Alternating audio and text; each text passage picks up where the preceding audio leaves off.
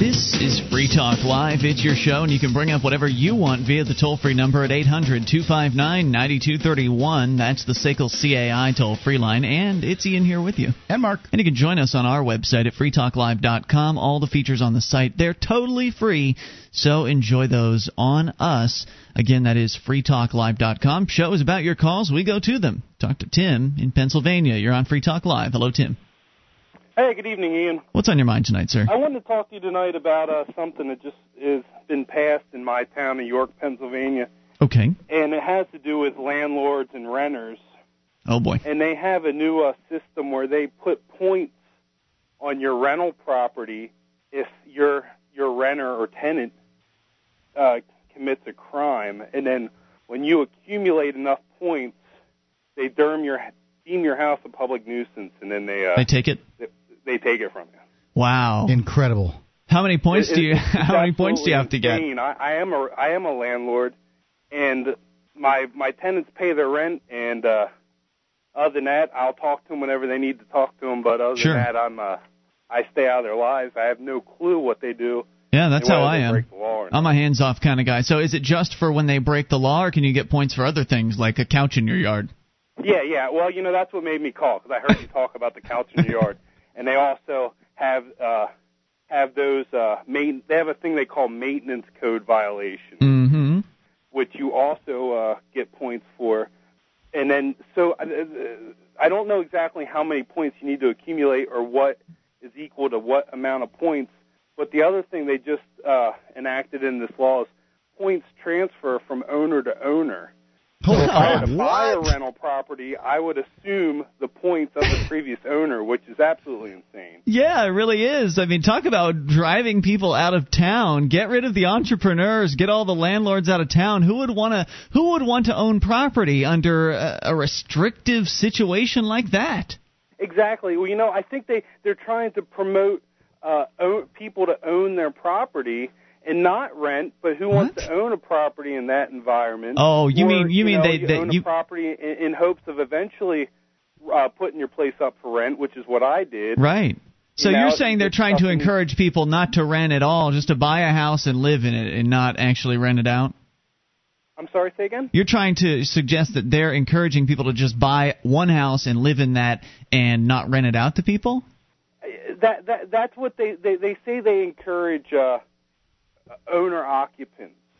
Well, and I'm saying that the more laws that you put on, regardless of you're an owner or a renter or in the town, nobody's going to want to live there. Yeah, I sure as hell wouldn't have bought that property if I known they would have done this. And the other thing it does is it's rough on young families. For instance, in Sarasota, Florida, I have a rental, and it's a house that I used to own and live in, but I decided to keep it because property values were crap down there, and I thought I'd hold on and gamble. But the renters that I have in there currently pay less than I do on the mortgage for that house. Forget the taxes and the insurance. Put them out of the question.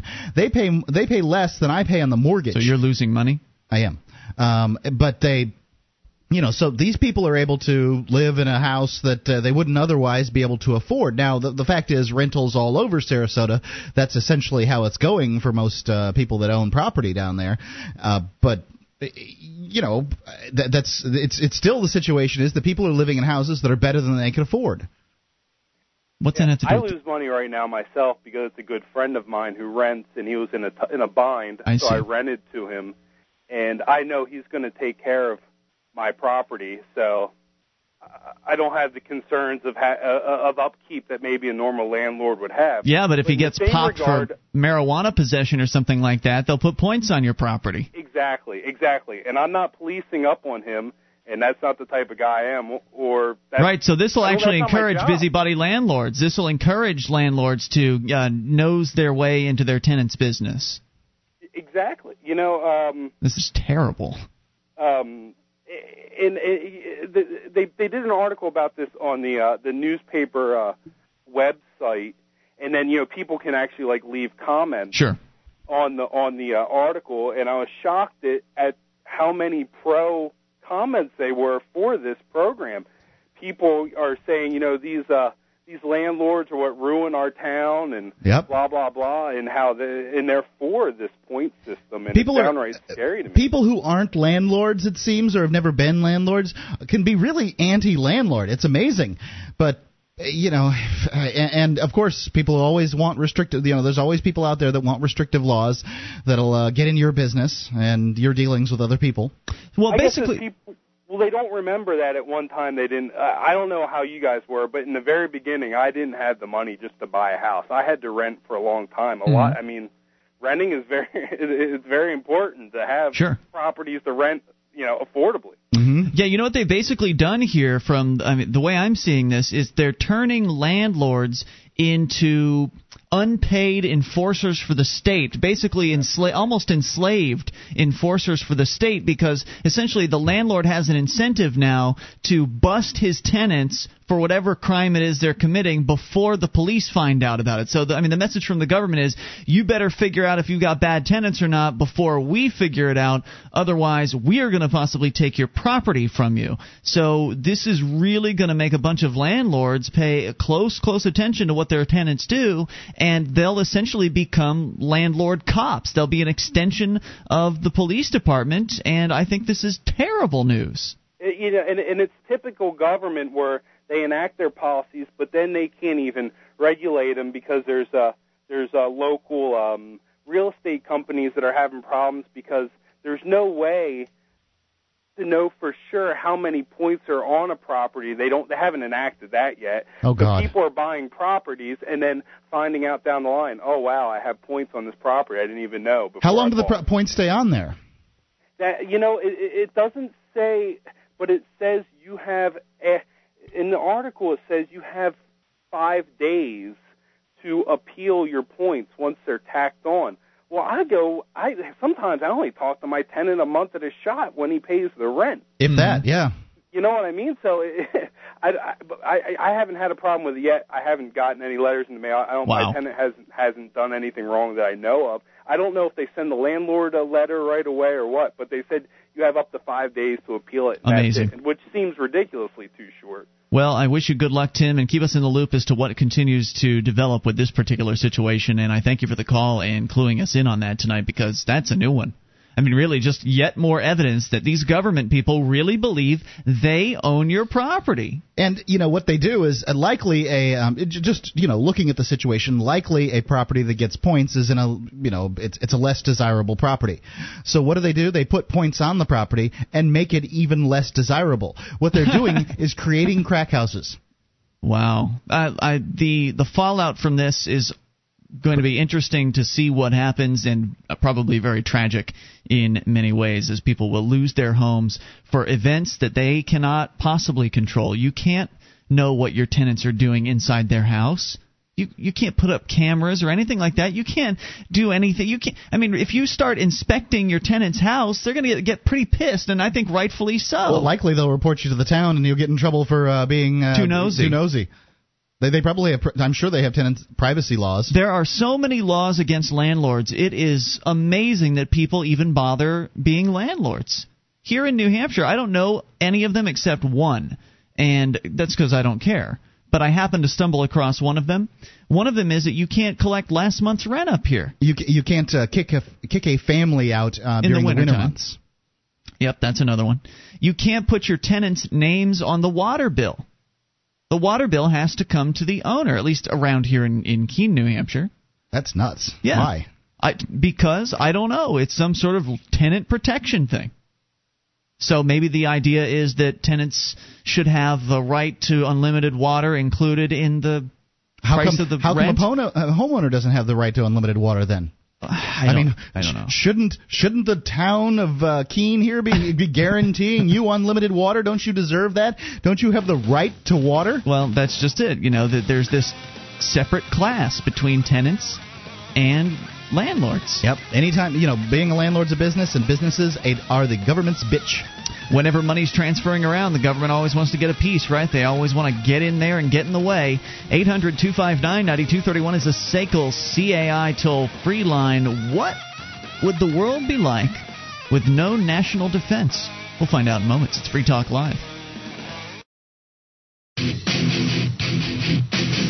This is Free Talk Live. You can bring up anything via the toll-free number at 800-259-9231, the SACL CAI toll-free line. It's Ian here with you. And Mark. And you can join us on our website at freetalklive.com. All the features on the site, they're free, so enjoy those on us. And they include the bulletin board system. Over 375,000 posts await you. Lots to talk about. From serious issues to fun stuff, you will find it all free at bbs.freetalklive.com. Do you want to easily update the look of those old cabinets or that old set of drawers? Well, interknobs.com offers a wide variety of knobs and pulls for every taste and budget. You can save 10% on your order by using code FTL at checkout. That's interknobs.com, interknobs.com, and you can see their banner at freetalklive.com. Now, sometimes when we talk about freedom, and specifically when I talk about the free marketplace, there are certain people who will shy back.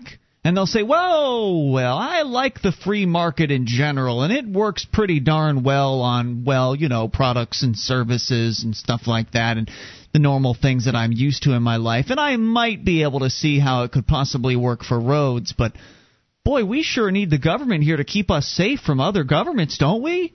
Don't we need a government around to help keep us safe from marauding military invaders, for instance? It would seem like that's the base idea of a republic. It certainly is one of the premises, but then again, if you go back to even the government's own constitution, there's actually a provision that says the army shouldn't be around for more than 2 years at a time, so it was intended to be a very temporary but the thing, militias, if anything. But militias were state militias run by the governors, and the intent was that every state have its own militia, and those militias be available to the Republic, and if the Republic needed to pull up an army, then it would likely pull from the militias first. Which is why there's no point in going back to the Constitution, because it was certainly a flawed document. So let's look forward to see what it is that we really need the government.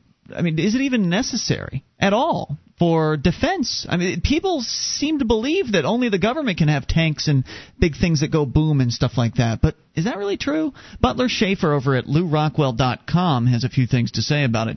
He starts out with a quote from Anonymous. War is like a big machine that no one really knows how to run, and when it gets out of control, it ends up destroying the things you thought you were fighting for, and a lot of other things you kind of forgot you had. Butler says, when explaining the advantages of living in a society grounded in liberty and voluntary relationships rather than the statist model of institutionalized violence, the question that invariably provides the final hurdle to overcome is that involving national defense. Intelligent minds can grasp how streets and highways, schools, fire protection, parks, and other traditional governmental functions can be performed in a marketplace. I think for me that actually the final hurdle is police, not in fact the military. I do believe that individuals can protect their communities and would rally towards people nearby in their state and country in order to protect them. I feel the militias make a hell of a lot of sense. But you're not talking about state-controlled militias, though. You're talking about voluntary. We don't have any state-controlled militias. I understand that the old formula for that is that, but no more state-controlled than my volunteer fire department is. Got it. But as if out of fear of letting go of the statist model altogether, most people will hang on to the question, how would a non-statist society protect people from invasion and occupation by a foreign state? In a stateless society, what would prevent our being taken over and tyrannized by outside forces? For many, even those who favor a minimal state, national defense is a necessity not to be entrusted to the unstructured nature of a society of free people. Now, my initial response to such hesitancy is to point out that a strong national government makes us more vulnerable to attack and invasion. I agree with that. The state serves not as a shield that protects us, but a jugular vein that provides others with a central target to be subdued. Right. It's like waving meat in front of a tiger. If you have, how are you going to conquer the United States if there's no Washington D.C. to take? Indeed, if men and women have been foolish enough to identify themselves with a nation-state, such attachments make it easy for their governments to transfer their compliant herds to another power. Consider how easily Hitler and Stalin were able, in some cases, within a matter of days, to subdue neighboring lands, acquiring in the process of surrender people already well-trained in the duties of obedience. Imagine, by contrast, the difficulties that would be faced by any political system intent on invading and subduing men and women already accustomed to liberty.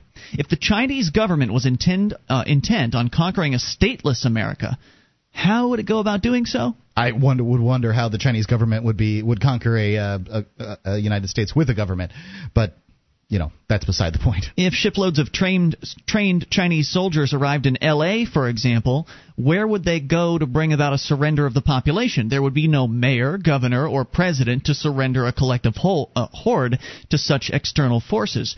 Knowing that whatever defenses they had to such an attack rested upon themselves, millions of individuals would doubtless devise their own methods of protection. The invading soldiers would have to go door to door in an effort to subdue the Angelenos. Local people don't take kindly to being invaded and occupied and will resist vigorously, a truth that is being rediscovered in places like Iraq, whose state army was long ago disbanded. The inability of governments to effectively resist invasions and attacks has been well demonstrated in the continuing immigration of Central Americans into America, people who come for peaceful purposes, as well as the attacks of 9/11.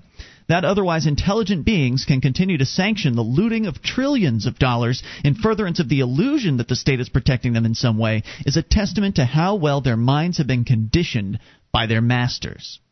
Beyond such apparent arguments against the national defense myth is to be found a more significant truth, and that is that national defense has nothing whatsoever to do with defending the lives, liberty, and property interests of Americans. The defense system is, in fact, a system of offense against principally the American people. During my youth, says Schaefer, the proposition was made much clearer in identifying the conduct of war as being under the direction of the War Department. And once World War II was over and the American government had decided that peace was no longer a value to be pursued, that a permanent war machine was to be set up on behalf of a worldwide corporate state hegemony, such an emergent purpose had to be disguised as national defense. The state has been defined by most as an institution with a monopoly on the use of violence within a given territory. Violence must be resorted to by political systems in order to overcome the self-interested purposes by which individuals conduct their lives. And this is what we were talking about with our caller earlier, who was saying that if your tenants commit too many crimes, they'll put points against your house, and all of that sounds very, very, civilized, right? Points. Oh, you're going to have some points here. Just, okay, you get 12 points today. Okay, now if you get to 50 points, then there are some consequences here, so you don't want to get to that point. Now, what are the consequences? Well, the consequences are they steal your home. But these people don't call it stealing. It is, however, violence. I mean, a rose by any other name, right? So I was reading a book called "Give Me Liberty." It's by Bain Publishers, and it's a compilation actually of books. And the end one I wanted to do as an audio book, but couldn't work it out with the guy who owns the rights to the audio book, not the author. He's dead. And it's called "And Then There Were None." And essentially this, the idea is that the Earth sent out colonies and then was trying to basically bring all the colonies in under the big, Earth government. So they land a spaceship there, and they send out their little, negotiators and their armies and all that stuff, and they try to find who's in charge. And these people have been gone so long, they don't even know what they mean by who's in charge. They end up going to the guy who's running the fire department, and the guy who runs the diner, and pretty soon the locals, who are pretty cantankerous, explain it all to them, and we don't have that. More on the way here. We'll continue discussing national defense without a government. Free Talk Live. Would you like to help others find Free Talk Live? You can help us advertise, market, and promote the show at amp.freetalklive.com. Consider becoming a Free Talk Live amplifier now for $3 a month and get some cool bonuses at amp.freetalklive.com. This is Free Talk Live. You can bring up what you want via the toll-free number at 800-259-9231. That's the SACL CAI toll-free line. Ian here with you. And Mark. Join us online at freetalklive.com. All the features are free, so enjoy those on us. Head over to freetalklive.com and vote for the show while you're at it. Mark, how are we doing? Really bad. We have really bad being we're in first place. Stop it. We have 2 votes. But we're only 2 votes up. We're only in first place by 2. That's correct. I'm not even expressing myself well. Apparently, it's the Coke I had earlier has got me all befuddled. You were snorting Coke before the show. That's not a good idea. Coca-Cola. Oh, okay. For me, it's about the same thing. We are a mere 2 votes in the lead, and need your vote at vote.freetalklive.com. We really do. And there's another less than 3 days left, so we really need votes. Vote.freetalklive.com. 31 days in August, so today, tomorrow, and the next day. Yeah. Vote.freetalklive.com makes a big difference for us, only takes a moment for you, and we appreciate it. So please do. I need that. We're talking about national defense, and people believe that they need a government around to protect them from other governments. But in point of fact, as Butler Schaefer's pointing out from LouRockwell.com, government actually is a major target. You don't want to have a government around because it's an apparatus for another government to come in and then take over and then use that to subdue the already obedient population. I think that's one of the best points against government military. Well, I think that the government military, personally, if I were looking at it, I would think the government military is a superior deterrent for not groups from outside of the country that would choose to try to gain control of it, but groups from inside. Well, okay, I see where you're coming from. In a violent measure. Groups from the inside already do control the government, and they're not you. But someone who's competing with the government from the inside of the country. That would be my bigger concern. Yeah. Well, let me continue the story here from LouRockwell.com. Of course, one of the other reasons why, in my opinion, why a government is a useless thing against another invading government is because they're two centralized powers fighting one another. Whereas if you've got decentralization versus a centralized power, a very, very poor band of decentralized fighters can do a pretty darn good job against a well-funded centralized on their home band. turf, not on foreign turf. Right. We're talking about defense here. We're talking about how people could defend their own country. Okay, I see what you're saying. I thought you were saying that essentially if a poor, unorganized band of marauders decided to come in the United States, they'd do well against our military, and no, they wouldn't, especially if they spoke Czech or something like that. So, not so much. The thing that Americans sort of live with is that we have the biggest, baddest military the world has ever known. So the idea of invasion currently it's not very likely. And we even if they did invade, we don't believe for a second they'd ever take over. So the argument's kind of moot because we don't believe it could happen. So Butler Schaefer says that as the state increases the number of people to be regulated, as well as the size of the territory within which it operates, which it's constantly increasing itself if it can. That much is true. It is increasingly confronted by the countervailing forces of individual and private group interests. The state's response invariably is to further expand the coercively backed demands by which it rules, which is why we always see that the state is always expanding its laws. There's always some new program that the bureaucrats are ready to come out with. There's always some new form of regulation that they want to put on your life or your property, your freedom, and it never ends. And no amount of voting and running candidates has ever done anything to turn that process around. The government just keeps on increasing control.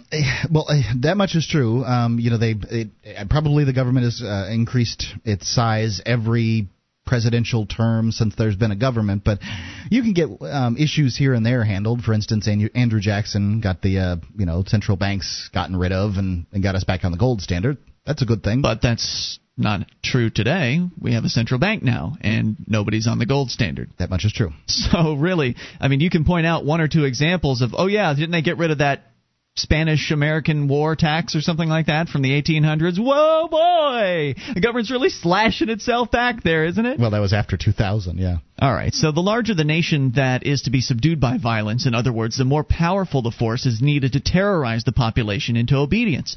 That's why we're seeing now these black-clad cops with riot gear, no name tags, smashing people in the head. We're seeing them arresting 8-year-olds. We're seeing just the insane rise of the police state. That's kind of what he's talking about here. The statists are well aware that political systems have never arisen through a social contract. As much as they want us to believe the social contract exists. Sorry, it's fantasy. That contracts are far too personal in nature to allow for the illusion of 300 million people participating in some collective meeting of the minds about anything, augmented by the deception with which political systems have rationalized their nature and origins. The state has always been the product of violent conquest. Even as the Constitution was undergoing ratification, but after the requisite 9 states had approved the document so as to bring it to fruition, the resulting United States government then threatened the recalcitrant state of Rhode Island with invasion and a blockade of its port should it fail to ratify. So it began immediately. Rhode Island can be truly said to be the first victim of American imperialism. Incredible. I've never heard this story. As we've seen in recent decades. Of course you wouldn't, would you? Right, they're not going to teach you that in government school. They want you to believe it was everybody was singing songs together over this. This Constitution's great. And the reason that it took several years for ratification between the different states was, well, things were slower back then. Yeah, it took a while to get from one point to another. Things. Anyway, so he says, as we've seen in recent decades, the strengthening of our national defense system has always been accompanied by a weakening of our liberty and the protection of our lives and property, that it was the avowed purpose of this system to defend. Taxes become sharply increased, and regulations of our privacy and daily conduct expand to meet what usually turns out to be a bogus threat, like terrorists. How much more are our lives policed and restricted today than they were prior to 9/11? When our state deprives us of what we're trained to fear others will take from us, it's time for thoughtful people to examine their conditioning. After all, what's the point of defending yourself from takeover of another government when you've already got a government that's taking over 50% of your income every single year? And that's a conservative number. Well, if it's if the opposing government wants to come in and set up a caliphate, make our women wear burqas, and they chop the hands off of thieves or whatever sort of awful things that perhaps the Muslim terrorists, whoever they are out there, are going to do. I can see why people are somewhat scared. But then again, it's not really the military that keeps those governments at bay, because the military is stationed at over 700 bases around the world, and they're just not so much around here. It's really gun owners. It's really that American spirit of independence, rather, though it's turning into dependence these days. It's that original spirit that still exists enough to the point where there's enough gun owners here that I think would scare off any invading foe. I agree. I don't think you can fight a land war in the United States. That said, we continue here with Schaefer. He says that to those who cluck that without a strong system of national defense, we could be taken over by hostile powers, the Rhode Island episode should be illuminating. We have already been taken over by hostile powers, emanating from such places as Washington, D.C., Sacramento, Albany, Springfield, and all other settings where men and women presume the power to rule over others. In order to maintain their authority, statists require the means of enforcing their will upon others. And because political systems enjoy a monopoly on the use of violence, their very existence depends upon the permanent installation and equipping of mechanisms of state-directed violence. This is the role played by police and military forces. Now, when Walt Kelly's Pogo Possum announced to his friends that we have met the enemy and they is us, he was providing the essence of what we need to know about the nature of state power. His lesson has been echoed so many times in so many places throughout America as men and women have been clubbed, gassed, tear-gassed, caged, and even shot for daring to openly dissent from the policies of the political establishment. Lest anyone fail to get the message that the well-being of the state depends upon the most arbitrary exercise of its violent capacities, the performance of its national defense agencies in foreign lands should awaken them. If the homes of Iraqis can be bombed and forcibly entered with blazing guns, if critics of such practices can be rounded up and shipped off to various foreign lands to be tortured and held without trial, and if small children can be blown apart by soldiers employed by political leaders who pretend that they're pro-life, what message is left for those of us to consume in the safety of our living rooms? When Randolph Bourne told us that war is the health of the state, he was fully cognizant of the fact that the war mentality is essential to the creation and enforcement of the collective mindset upon which state power resists. It is what war does to the rest of us, not just to those upon whom the bombs fall, that gives the state its authority. We'll have a few more thoughts on this and your calls as well about anything coming up on Free Talk Live.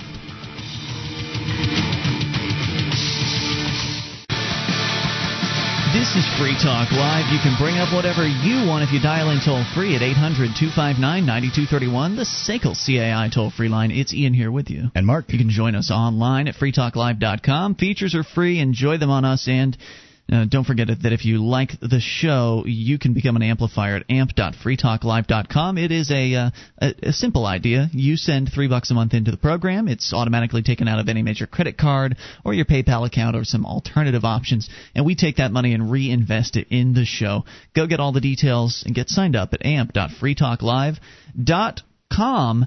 We are talking about the issue of national defense and whether or not a government is even necessary to keep you safe.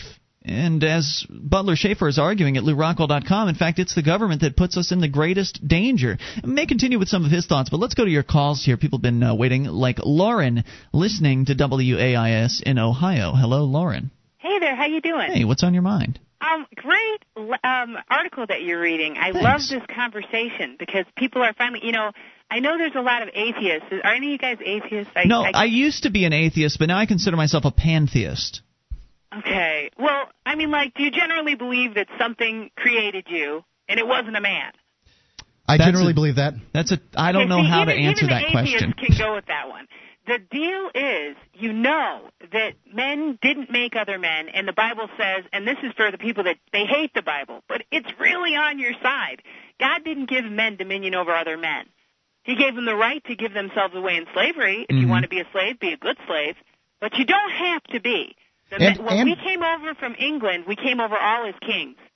We were all free men. Sovereigns. And that's what I mean. And the thing is, they have tricked the people. The Constitution is a body of negative law to limit the government. Right. And to keep it from harming the people. They even added this Bill of Rights. But check out this little piece on the Bill of Rights. It's the preamble to it, and you got to look to find it, but you can find it. But this is the purpose. The conventions of a number of states, having at the time of their adopted the Constitution, expressed a desire in order to prevent misconstruction or abuse of its powers, that further declaratory and restrictive clauses should be added, and that is extending the ground of public confidence in the government will best ensure the beneficent ends of its institution. See, so they had to get the confidence of the people in a group of men instead of in free men to do as they pleased. Yeah, the legitimacy of the government is paramount to it. It needs people to believe in it. It needs people to believe that it's a good thing. It needs people to obey it. And here's the power piece that's missing from the Lou Rockwell article. How do you get that power to not fear these people and to walk upright the way that you're supposed to? Even if you're an atheist, we all agree thou shalt not kill, right? You get that power from within inside yourself. You make the decision to stand up. The underlying power, though, if you read the Bible, what it says is that you should fear the one that can destroy both body and soul in the fires of hell. You shouldn't fear men. Don't fear men. Fear the one. Well, I do know that there are men that... Now, there is a legitimate fear. There are men that are very, very violent, and they're willing to hurt you and your family, steal your house and your car. So I understand why people are scared. Who are you more scared of, though? The one that created you? Or the one that is going to just that's where we're going to differ on as far as the viewpoint of as far as belief systems are concerned. If I believed in hell, I would be scared of the person that could send me to hell. I don't believe in hell, and I don't believe God would send people that He created there. Hell is only not in union with God. It's just not in union with truth. And see, that's what's wrong with this country. Look at this place. You got George Bush talking about the GD piece of paper that the Constitution is. These are the only people that are supposed to obey the darn thing, and they don't obey it. Nope. But we're all scared and giving them money to do what they're doing to us. Well, I don't give them money anymore. I don't. I do pay the. Oh yeah, no. I'm done with that. I still pay the local government, but that's only because my girlfriend's too scared of the violent men, and she has demanded that I continue paying until we can have enough people to stop. You know what, though? She should get educated because you can. The thing is, operating in truth is where you get the power. That's why they lie. They do all this stuff in the dead of night, in the dark, when people, they're getting ready to try to squeeze something through over Labor Day while everybody's home. They're sneaky because if it was exposed to the light, the people would refuse it. But what I'm saying is they're time pirates. They're stealing all our time. Yeah. We got to chase around on this article, on this issue and on that issue. When if you just get out from under them completely, when you realize what they are, let me just finish with this. Yes. Article 14 of the Bill of Rights. All persons born or naturalized in the United States and subject to the jurisdiction thereof. That means there are people that are not subject to the jurisdiction thereof. Right, meaning you have to opt in. To be a U.S. citizen is to be a club member. If you read Article 4, Section 2 of the Constitution... And it's a crappy deal, too. The U.S. citizen, you're a member in a club where they can change the rules at any old time they want to, and the organizers of the club have no obligation to provide you with any sort of protection services. There really is no such thing as a citizen. Well, the protection is, Article 4, Section 2, the citizens of each state shall be entitled to all the privileges and immunities of citizens in the several states. That's not rights. Yeah, but it's not. King status. Yes, right? I totally understand where you're coming from. Let me ask you about your experience, though. You sound like a lady that's really sure of herself that you've taken this stand. I'm right. So done. do you? I did all the. Do you pay? I ran for school board and I did all the Democrats and the Republicans and libertarians. And, I love talking to people that have opted out, that have reclaimed their sovereignty. I think it's fascinating, and I think our listener, I know if I'm interested, there's people out there listening that are interested. So I'm curious as to your story. Do you pay property taxes? And if not, how does that work for you? Yes, for now I do, but I'm getting ready to take my land off the tax rolls. How does one do that? That's what I'm doing. I'm doing the research. I know people that are doing all kind of things. Is this a lodial title? Is that what you're talking about? Well, no, I mean, like when I bought my land from the owner and did not even register it with the county. And so I'll be withdrawing it from the rolls. That's the thing. What you're doing when you're paying taxes is you're saying, hey, register my land. Do this service for me. And so they say, okay, this is the fee for that service. Mm-hmm. And by the way, we're going to tell you whether you could put a fence up or if you're in a floodplain. We made contractual deals with these other people over here, so we're going to tell you what you can do on your land. You're agreeing to all that. So and this is the point. It's the same thing with school. I homeschool my children. I'm not I don't. I'm with you. Well, and so my point is, here's a school with $25 billion every other year, and the kids can't read at grade level at fourth grade. Right. I think it's outrageous what goes on in the government indoctrination camps, and I don't want to fund it. I do want to withdraw from that system, and it's just confusing as to. I mean, do you have to go? What sort of process does one have to go through to do the things you're talking about? I know you say you're in the. Well, no, you don't go through any process. That's the whole point. See, when you understand the law, if you look at the Bill of Rights, you'll notice that they use a capital C for citizen all the way up to the 12th Amendment. After that, and by the way, they pulled out the 13th Amendment that said no titles of nobility, no lawyers, yes, they did. Esquires, it's true. None of that. And so this is my point. This is a manipulation. If a bunch of people can get together and throw something down on paper, like if the Masons have rules, do I have to follow their rules? If the French people have rules, do I have to follow their rules? I'm with you. That's sort of how I feel about it. Is that I bought my property and I just want to opt out. I don't feel like legal ease. You bought your land. There's a difference. Bought my Property land. is your relationship to the land. See, there's all these people, Lauren, that'll tell you that there's some sort of process you have to go and beg to get the title and all that stuff, and I don't like that. I don't like the idea of begging. Those are people who think they can solve the problem within the system that is in the cage. It's inside the problem. What do you think will happen though if I don't pay property taxes and you could write them a letter and say, show me. No, they're very good about following the rules. Look, this is a legal issue. This is just a truth issue. It's kind of like people canceling their credit cards. I talked to a girlfriend of mine the other day. She just got it's like $35,000, but they're not loaning anything. And all you have to do is confront them with it. I have a friend her house is in bankruptcy. They tried to push her into not a court, with a trial by Arbiter? a jury with a judge who is the referee, not the boss, and the law, the code, rule, regulation, statute, that they didn't want her in there. They wanted to push her into arbitration. You see, and we'll have an agreement under this other court. You see, and this is my point. We don't understand the truth, and this is why I love the Bible. Hosea, my people are just. I have to tell you, we are really short on time at this point. I find this conversation fascinating. I just love the topic you're covering, and I'm just saying that the whole point is keep your money in your pocket. Stop giving them your money. I'm with you. Keep your children in your homes.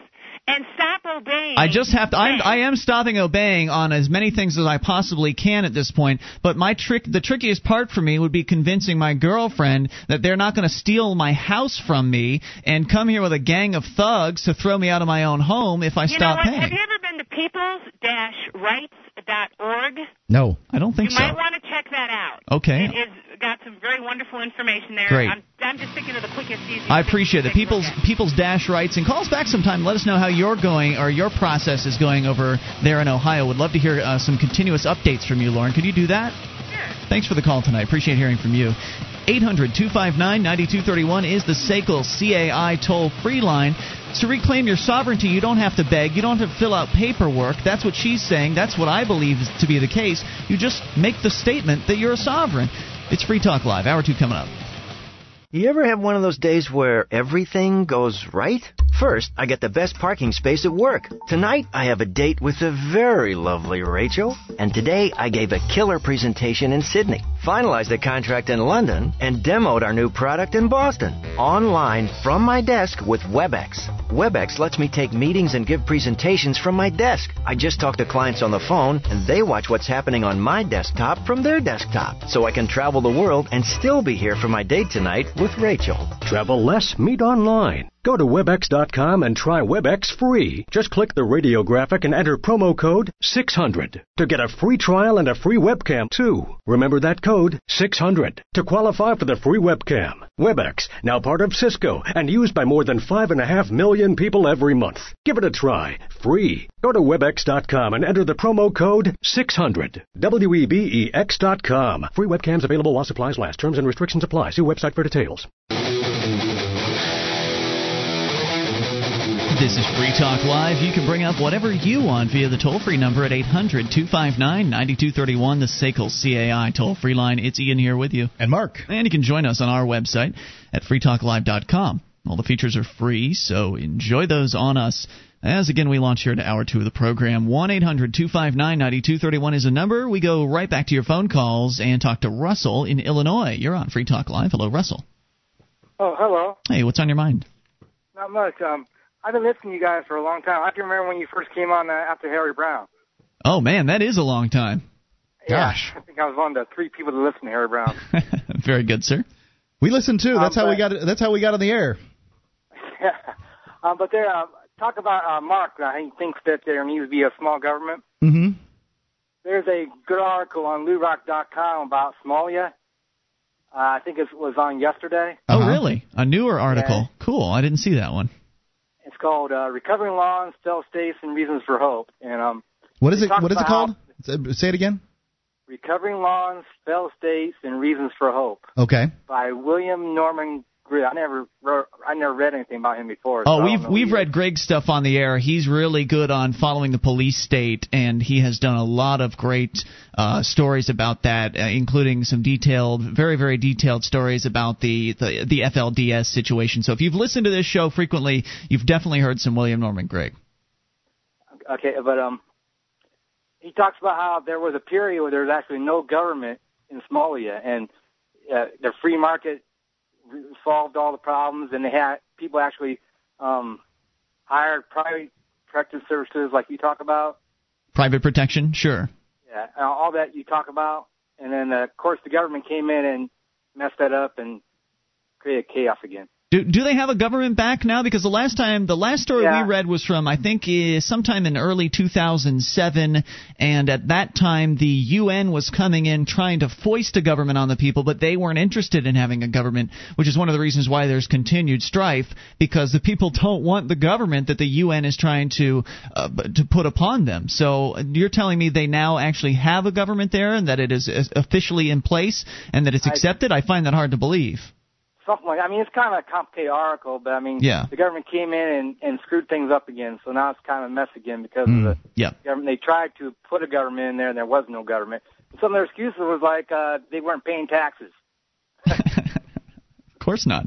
Yeah, they don't like government. It when people aren't, giving their little bit to the government. Well, and the UN doesn't matter how little it is, just so long as it's some. Plus, the motivation on the UN's part is that it doesn't want to have a plot of land where there's no government to speak of. It doesn't want to have a country like Somalia not being ruled by some central government, because then we'll start to see how the quality of life constantly improves, how the marketplace provides all of these services at a much cheaper, much more efficient, on a much more efficient basis than the government does, and the UN bureaucrats don't want anyone to see that stuff.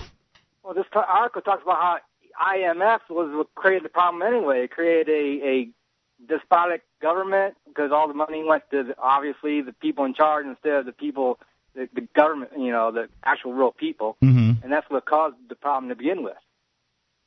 IMF, the World Bank. I find the Somalian situation absolutely fascinating, and I'm glad you brought it up again. I'll have to be on the lookout for that particular article. Any other thoughts tonight?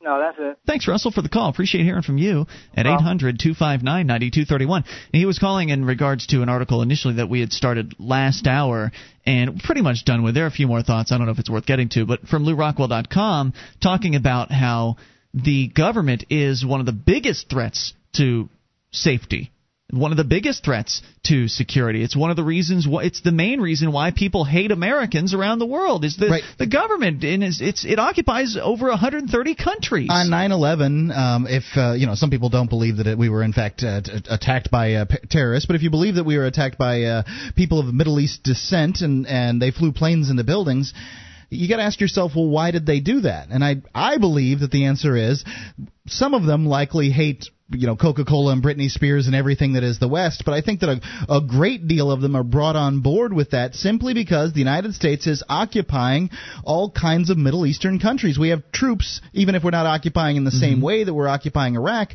we have troops in all those countries propping up those dictators in those countries.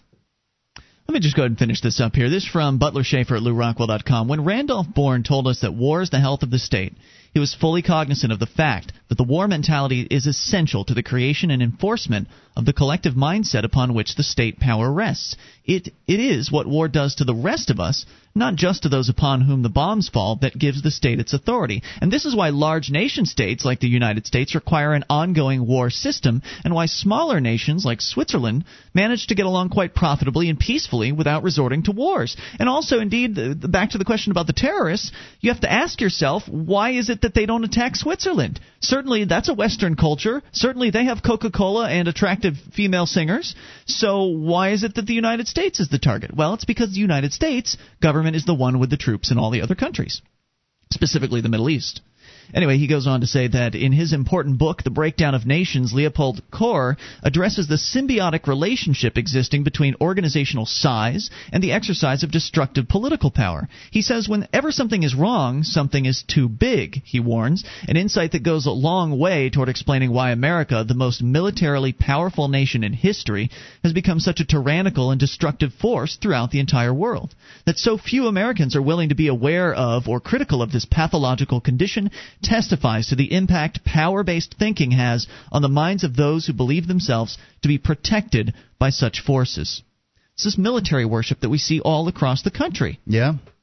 The exercise of coercive power begets enemies, a lesson Ron Paul tried to impress upon the vacuous Rudy Giuliani, and which Chalmers Johnson has written in his book Blowback. If power is to be maintained, an end to which every institution is devoted, it requires a regular exercise, or else, like highly developed muscles, it atrophies and becomes flabby. But there is a downside to the escalation of the use of power, which may help to explain why a number of civilizations, like the western portion of the Roman Empire and modern America, seem to have gone into entropic collapses following expanded militaristic adventures. Perhaps a useful analogy is to be found in Lewis Thomas's book, The Lives of a Cell, in which he makes the suggestion that our immune systems are often the cause of death, not because of their failure to ward off bacteria or viruses, but because of our defense mechanisms' overreaction to foreign agents. Our immune system may overreact to the invasion of a given bacterium, a response out of all proportion to the physical threat posed, and perhaps by raising our bodily temperature to 110 degrees, therefore bringing about our death. Killing us. Is there a lesson for all of us in this? Well, might the systems we have created, ostensibly for our own protection, be the sources of our social miseries and destruction? See, what he's kind of bringing up is like autoimmune. Essentially, having a good immune system is good. Having a too active immune system is bad for your body, and that's what they call, I believe, no doctor here, but that's my understanding of what autoimmune syndrome or whatever they call it is that your immune AIDS, system is autoimmune's different than anyway, your system's too good and it starts attacking itself. Perhaps the statists can learn from one of their own, Winston Churchill, who in 1936 offered the view that the United States, by intervening in World War I, probably brought about the rise of Nazism in Germany, fascism in Italy, and communism in Russia. For the sake of life on this planet, we must give up the fantasies that are destroying us and no longer indulge in the lies our institutional masters expect us to continue verbalizing. And I think what our caller last hour was talking about, Lauren, who was talking about becoming a sovereign or reclaiming your sovereignty and just refusing to participate with these governments, with the government's demands. That doesn't mean that you get to run around and start killing people. No, you don't aggress against your neighbors. You're a peaceful, sovereign individual operating in the marketplace on a voluntary basis. And if more people start withdrawing their consent from these governments, whether they be federal, local, or state, start withdrawing their consent, then they lose their power and they lose their legitimacy. Now, one might be able to argue that the federal government can always just keep printing money, so you can withdraw yourself from the federal government, but it won't matter because as long as you're using their currency, they still can steal as much as they want from you with the printing press, and that would be a good argument, which is actually a major reason why alternative currencies should be something that people are focusing on accomplishing sooner rather than later. To have something to transition over to, silver-based, gold-based, whatever-based, something based on something that people can switch to, that they can transition over to, and when, that way they've withdrawn from not only the system, the government, but also they've withdrawn their wealth out of the government system. In addition, are actually doing transactions in real value. More coming back. This is Free Talk Live. This is Free Talk Live. You bring up anything via the toll-free number at 800-259-9231. That's the SACL CAI toll-free line. And it's Ian here with you. And Mark. You can join us on our website at freetalklive.com. All the features are free, so enjoy them on us, including the Shrine of Female Listeners, the dozens of ladies who sent us their validated photo proving they listen to the show. Just go to shrine.freetalklive.com, see what it's all about. Shrine.freetalklive.com. If you've been listening to the show and you're thinking about liberty and you'd like to see liberty increased here in the United States, you'd like to see a smaller government, lower taxes, things like that, the most effective thing you can do is to join the Free State Project like Ian and I have. The Free State Project is it's an organization of 20,000 liberty-loving individuals when it gets to 20,000, and we need you to sign up at freestateproject.org, and we're moving to one state to bring it to liberty. We're already here. You should be here too if you love freedom. freestateproject.org. Hey, Mark, I know you had something about the cops. You can hold off on that. Get that ready, because let's talk about Real ID. We haven't spoken of Real ID in a while on this program because the last news we heard has been good news. It has been that there are more and more state government people that are saying no to the federal government on this Real ID issue. New Hampshire and Montana and a whole bunch of other states have the government people there have made it very clear to the feds that they aren't interested in this. Now, usually the reason is because the feds aren't going to fund it, so it's not really a principled thing at all. It's not. In most of the cases, it's not because the citizens don't want it, or it's not because this is an insult to privacy, or they don't really give a damn about an outrage to states' rights. Usually those aren't the reasons. It might be the case in Montana and maybe a handful of other places, but for the most part, no. It's not a to some extent thing. Here in New Hampshire. I mean, to some extent. Certainly there's a lot of opposition from the people. There are a lot of people that aren't interested in taking the Real ID card. In fact, there are many who have pledged to not accept it if indeed their state government decides to go ahead with the Real ID. Many individuals have said, no, this is it. This is my line in the sand. I'm going to begin non-cooperating if they try to foist this Real ID upon me. So Real ID's come up against quite a bit of opposition. Mm-hmm. And as a result of that, the federal government has sort of quietly started pushing dates back. I don't even remember what the original date was for Real ID. But it's passed. But yeah, it's long gone, and we've been following the case for quite a while. So they didn't do too well with that. And from our friends over at downsizedc.org, which does go to show, you make enough noise that you can get things stopped. That's true, which is why the government's taking a new tactic. The government is being a little sneakier now. Well, it was sneaky the first time. They couldn't pass Real ID through the Senate, and they managed to slip it into some funding thing late at night. Yeah. So it was sneaky in the first place. This whole Real ID thing that they want for the Department of Homeland Security, so that the Department of Homeland Security director, Chertoff, I think is who it is currently, so that he can basically set whatever criteria are on whatever card, whatever sort of identification. So they can have your DNA, they can have RFID chips, they can have whatever they want identifying you. Everybody has to get printed, everybody has to be DNA'd. Make it whatever they want. And it's without passing it through Congress. It's just his decision. Exactly. So they may have run into a roadblock here, but this is still another example of how it is the political system doesn't result in ever turning the ship of state around and going towards smaller government. While, yes, you have a victory, Mark, in that some states have said no to Real ID, it seems like a victory. It's not really, because a bunch of states said yes, and so a whole bunch of people will end up getting Real ID. It's just a slowing down of the increasing size of the state. It's just restricting it ever so slightly slightly. And all it really does is it gives the state reason to investigate different ways to control people. Just like on a local, if this even happens on a local basis. Here in Keene, we mentioned earlier, Keene, New Hampshire is where we live. There was this ballot measure a couple years ago that said that if you voted yes, then the city government was authorized to sell this defunct government building that's just sort of basically sitting there. And people overwhelmingly voted in favor of that because usually when given the opportunity, New Hampshire people will vote in favor of reducing the size of government. And so that's what they thought they were doing.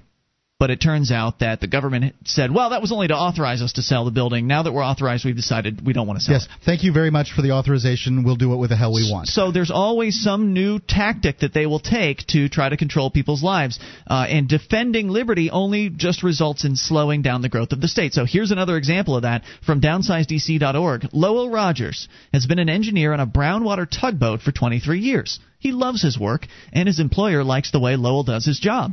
But starting in April of 2009, thanks to the Maritime Safety Act, Lowell's employer will have to assume he's a potential terrorist unless he has a Transportation Worker Identification Credential, a TWIC card. The TWIC will require a criminal background check and will include smart card biometric identifiers. That means thumbprints and retina scans and stuff like that. Whatever they can make it mean. It'll place sensitive information about Mr. Lowell into a centralized government database. Lowell, as an act of patriotism, will refuse to take what he calls the mark of the beast, and his 23-year career will come to an end. Now, here's why this matters to you, because unless you're a transportation worker, you might be saying to yourself, well, I mean, that's bad and everything, but at least it won't affect me.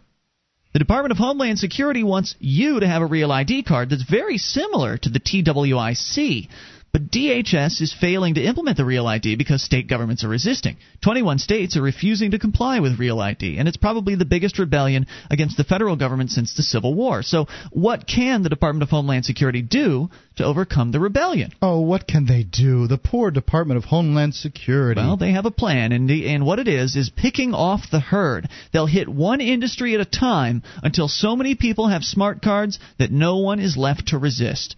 Those with the smart cards may even begin to think it would be just if everyone had one. It's a classic totalitarian strategy summed up by German pastor Martin Niemöller in his famous poem, First They Came for the Communists, and I didn't speak up because I wasn't a communist. Then they came for the trade unionists, and I didn't speak up because I wasn't a trade unionist. Then they came for the Jews, and I didn't speak up because I wasn't a Jew, and then they came for me.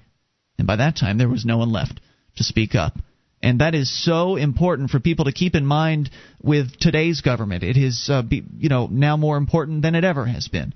And this whole idea here is brilliant on the part of the federal government bureaucrats because... Well, so they do get some of the best and brightest minds, and they're going to come up with some good ideas. The reason why it's so devious and so brilliant is because business owners are used to being the bitch for the state. Yeah. They're used to being the enforcer. They're used to being the sales tax collector. They're used to withholding income taxes and all the other taxes and bowing down and obeying OSHA and obeying whatever government rules they believe have been put upon them. Listen, Ian, I know it's tough that we got to get this ID card, but I'm just trying to run a business here, so you got to have this card, or I'm going to have to let you go. That's going to be how it is. So these business owners are going to feel obligated by the federal government to jump through all these hoops and to start and to demand that their employees get these identification cards, and that's how they're going to get this through, Mark. They're going to take it one at a time. Every time you get business involved, that's exactly the truth. It's just okay. From the point of view, it's okay with basically the conservatives out there, because control is good. It's good to have control as far as the conservatives are concerned, and it's good as far as the liberals are concerned because, business is bad, so business needs to be watched over and that kind of thing. So that's gonna fly. And if you thought Downsized DC's Jim Babka was just speculating about how it is that, this is the beginning. He's suggesting that this TWIC, Transportation Workers Identification Credential or something, that this TWIC is the first step in a series of steps. And indeed, we know what the next step is already. We'll share that with you here in moments. 800-259-9231. Are you ready to accept your government smart card? Or are you going to say no this time? One of the bonuses you'll get as a Free Talk Live amplifier is access to our classic archives. For just $3 a month, you can become an amplifier, and you'll help us get on more radio stations and MP3 players. Get the details at amp.freetalklive.com. That's amp.freetalklive.com.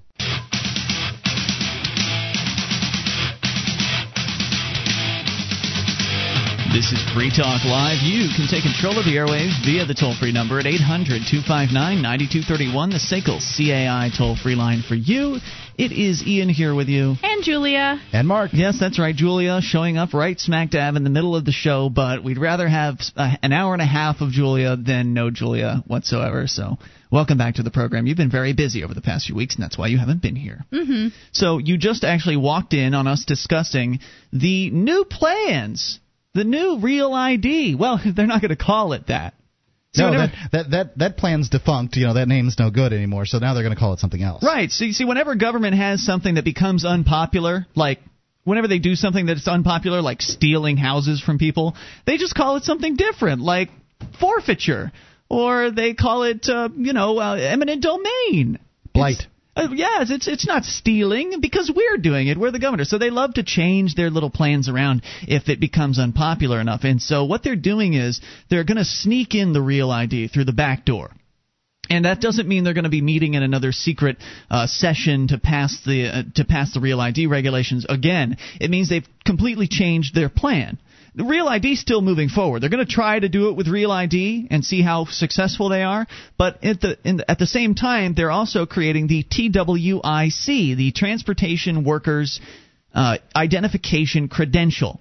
And they're going to apply this to, I guess, everybody working in the transportation field, which that's a lot of people. I mean, professional drivers, people that work on boats and planes and things like that, all of those folks would qualify as transportation workers. So they're going to have this smart card, which will have biometric identification. It will essentially be the Real ID card with a different name.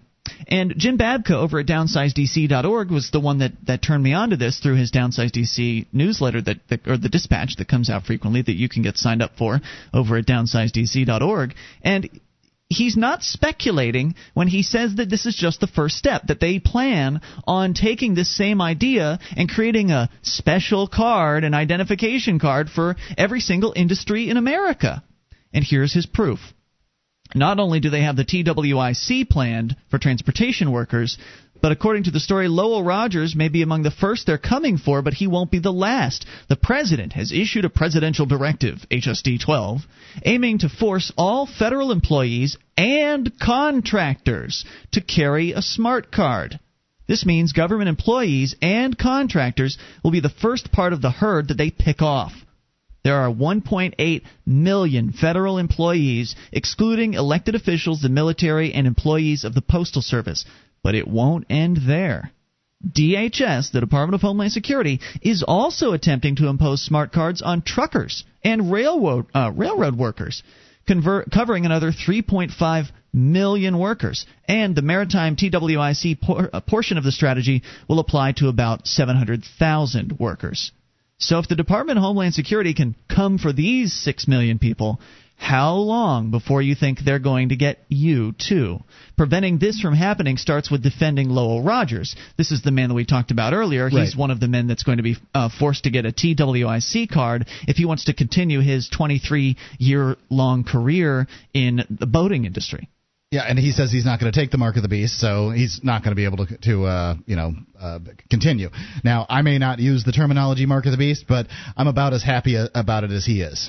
I think what upsets me most about this is that most people will not really feel bad about this because the thought process will be, oh, well, if they're transportation people, we want them to be. Well, we don't want terrorists driving school buses. Right. So people will sympathize with this, or maybe they won't like it necessarily, but it won't. Whatever. I guess it's a good idea. I guess it's okay. It's for a good cause. Well, plus I think they'll just sign it right away. Yep, I think you're onto something there, and that kind of ties in with what Jim suggested about how that once more and more industries start to get these cards, then the people who don't have the cards will start to be seen as like some sort of social weirdo or pariah to some extent, like, well, hey, we've all got our smart cards. Why is it that you aren't taking the Real ID? Are you a terrorist? Better than us? Yeah. Well, that's the other question. How is it that you can be so sanctimonious and say that you're not going to take one of these things? Do you think you're better than we are? So that's where this could totally go, and they are going to be able to have significant success at instituting these private cards because business owners are going to bend right over for this. I mean, we're going to be lucky if there are a handful of business owners that will refuse to participate. I mean, Julia, you work in the hospitality industry, is that right? Yep. And restaurants are considered hospitality. What if they have a hospitality workers identification card that they want to foist upon everybody? What will you do? I don't know, because if I want to keep my job and I like my job, I would have to get one. Right, and if other industries all around are starting to adopt these cards, then your choices as far as work is concerned, or legitimate work is concerned, become very, very minimal. You're digging holes. At that point in time, I think I'm moving somewhere else. I'm moving to another country. It might Can't as well be free in America. Yeah. Whatever. Well, that's why I think that if we're going to have success in this movement for liberty, we need to stop cooperating, and we need to stop soon. Because the longer we just keep bowing down, and the longer we keep obeying these people, whether they be feds or locals or staties, whoever, as long as we keep obeying, they will keep expanding their reign. They will keep expanding their power and their control over people's lives. It saddens me. There's this great article on Lew Rockwell from a guy here in New Hampshire about his experience at the DMV, and it's actually pretty entertaining, so I don't know if we're going to get to it tonight or not. But he talks about how here in New Hampshire there was this homeschooling legislation that they were looking at passing that would restrict homeschoolers more so than they currently are. And the homeschoolers turned out, and I believe they successfully fought it off for the time being. But as like we're talking about here, it'll keep coming back. The proponents of it will keep bringing it back until they manage for the children, after all, to get it passed. And he was talking about how it would change his way of life. And I thought to myself, no, a piece of legislation doesn't change your life.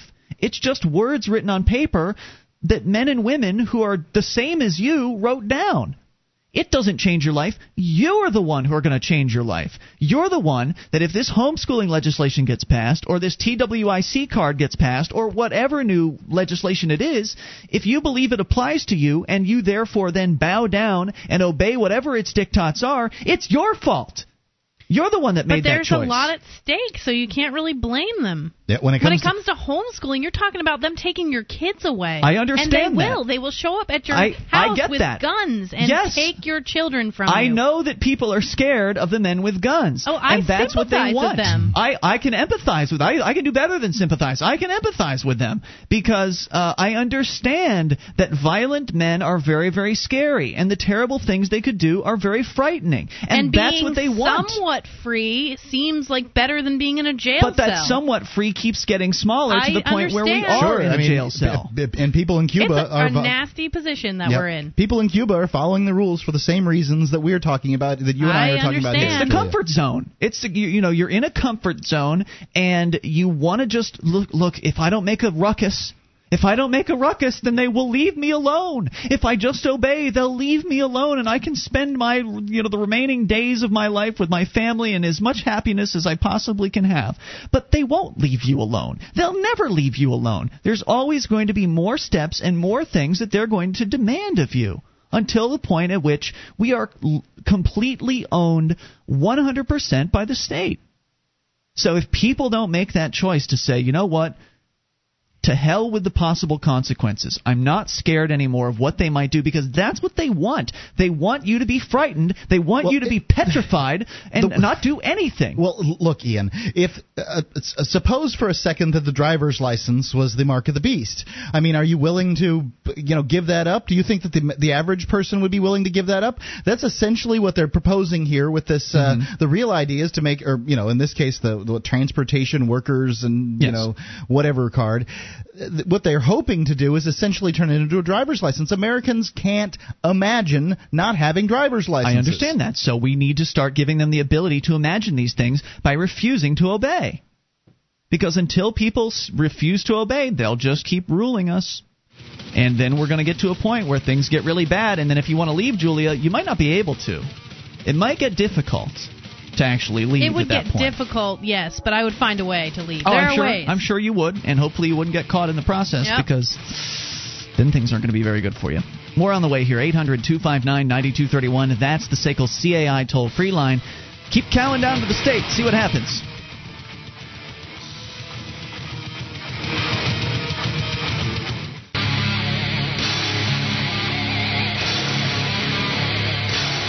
This is Free Talk Live. You can bring up anything toll-free at 800-259-9231, the SACL CAI toll-free line. It's Ian here with you. And Julia. And Mark. And you can join us online at freetalklive.com. All the features are free, so enjoy those on us. And those features include the archives. We've got an entire year's worth of the show, front page of the site for your downloading convenience. Free for you at freetalklive.com. And SACL CAI has a full-orbed approach to account recovery. It's really three companies in one, as they do collections, early out billing, and they purchase charged-off receivables. SACL knows the way they treat your customer reflects on you. Their staff is respectful, they record every call, and they have the best equipment money can buy, so your business is handled as efficiently as possible. See their banner at freetalklive.com. That's SACL CAI. Plus, they're just really good folks that love liberty over there. Yep, that is true. Let's go to your calls, and I'm going to continue to talk about the idea of what to do about this encroaching police state that we have, this totalitarian state. We'll get back to that, but first let's talk to Frank in New York. You're on Free Talk Live. Hello, Frank. Yeah, hello. Good evening. Actually, I wanted to talk about something else, but my view on the biometric ID, or the ID with the chip and the data in it, is that already in most of the high-tech corporations, the military-industrial contractors, they have some form of that. And I know at Microsoft, they have very sophisticated personal ID cards. But I think people are going to accept them because their jobs will depend on it. That's exactly what this program is. And I think you're right. That's really, I think, the way one can turn the screw in. And most people aren't going to give up their jobs, especially in an economy that's collapsing. You got it, Frank. That's their plan. Well, and I don't think really there's much we can do about it. If we resist, then, we may not have the job. But what I find most interesting about it is that all of these supposed secure biometric and digital chip-encoded ID cards, including the electronic passport that I currently have, all of these can be hacked very easily and copied and modified. All of them have been hacked already. Yes, you're correct. They are not secure at all. I think it was Nick that told us that they hacked the Real ID chip in like 5 minutes or something like that. That's true. And so in a sense, in England, where they were actually doing this on a grand scale, or the United Kingdom, they actually had to cut it back because they were having problems with the people hacking the chip, reproducing the data, extracting the data, so that it was actually, more difficult than the current paper IDs and documents. But considering that we're talking about IDs and documents, what do you think about the Obama birth certificate controversy? It's interesting that the Pakistan Daily paper found the original birth certificate in Kenya, and apparently at the Mombasa Maternity Hospital. I think it's just a distraction, personally. It's a technicality, and it doesn't really matter. I want to hear what he has to say on it. What is it about what I find interesting about it is that the Israeli press had talked about the Obama birth certificate as being a forgery in June. Okay. And what's interesting about it is the fact that the Europeans sort of know that, he was born outside of the country because they seem to have the information in Kenya that, he was actually born there, and that his mother decided to have him delivered in Kenya so that he could be a citizen of, the United Kingdom, because at the time Obama was born, Kenya was still a British colony. So what's interesting about the whole thing is the fact that in this digital age where, we're to have all of these databases and direct access to information, we can have, a person being nominated by one of the two parties, whereby, the proof of being a natural-born citizen, Well, that's actually in question for John McCain as well. Apparently he was born in Panama or something like that. No, it's different because he was born of two American parents, and the Canal Zone was considered an American territory. Yeah, I understand all that. All I'm saying is there's more there's technicalities on his side as well. And really, Frank, what would it matter? I mean, all of this is very intriguing, but it doesn't matter because if it wasn't Barack Obama, it'd be Hillary Clinton, and if it wasn't Hillary Clinton, it'd be somebody else. The point is, everyone else to get a passport, you have to have a birth certificate that's, documentary proof that you were, that you were born wherever you were born. And what I find interesting about it is that, something as simple as that could be slipped up. And I have a feeling the Republicans at the convention are going to really bring this out. And according to the Constitution, only a natural-born American citizen can be elected president. I'm pretty sure they've already been vetted, and what's done is done. Surely they're going after this and as again, fast it won't as they matter. can. Frank, thanks for the call tonight. Appreciate it. And even if they do bring it out, and then all of a sudden the Federal Elections Commission or whoever it is that oversees the elections, I believe it is the FEC, if all of a sudden the FEC decides to say, whoa, we really messed this one up, well, all right, sorry, Barack, you're out. Let's see, Hillary, you're in. Or whoever, Biden, I guess, is the running mate. Whatever, fill in your Democrat will be in his place. Same thing with McCain. If McCain all of a sudden they said, oh my gosh, he was not born in America, he's disqualified. Okay, there's Romney waiting in the wings. It wasn't nearly as close in with the Republicans as it was with the Democrats, but the point is that person will be disqualified, so some other Republican or Democrat would end up filling his shoes. So what's the point of even talking about it? It's just this. It's another silly political intrigue story about what the Republicans and Democrats are doing behind the scenes. What are those crazy Republicans doing? Do they have their paperwork in order? Well, we've investigated it, and we've found out that they don't. Oh, look, how many houses does John McCain have? See, he's a wealthy man. Isn't this important, how many houses he has versus how many houses Barack Obama has? This is also important. Barack Obama's a hard-working social activist with only $1 million mansion. Right. This is in the same category as, they're out there shaking hands with people. They're out there kissing babies. This is what candidates do. Look how well they're dressed. I mean, it's all it's window dressing. It doesn't matter. These politicians are irrelevant. There's another article at Lou Rockwell about how what these people want is nothing more than dictatorship. The Democrat brand versus the Republican brand. There is no significant choice here, and even if both Obama and McCain were disqualified, there would still be no significant choice. Because we all know Ron Paul, the only real choice in the primary election, is not going to make it to any further than the primary. He's done for. I don't know what's going to come out of his convention beyond maybe a few Free State Project members, and I think that'll be a good thing. But beyond that, I hope for something great. I can't imagine what it is. Oh, by the way, did you hear the news? It's not really worth telling the whole story, but did you hear the news that the Republicans are actually considering delaying the start of their convention? No. Now, this is really actually kind of interesting in that how many times has this actually happened in the past? I don't know. I can't imagine too many. And their reason? You're going to love this. The weather. Apparently there's a hurricane possibly going to be hitting the Gulf Coast region. Minneapolis? Right. The convention's in Minneapolis, and they're saying the weather. It's the most insulated place in the country from hurricanes? They're saying it's the weather that's keeping them out? Something else I think is going on here. I don't know if they're going to actually delay the entry. Again, that's why it's not really news, because they're only considering delaying it. But the reasoning they give is because here's what one of their Republican the spokesman for McCain says. Senator McCain has always been sensitive to a national crisis. We're monitoring the situation very closely. And they're talking about how because there could be a crisis during the time of the convention, that they don't want that to happen at the same time because it would be insensitive to those people down there.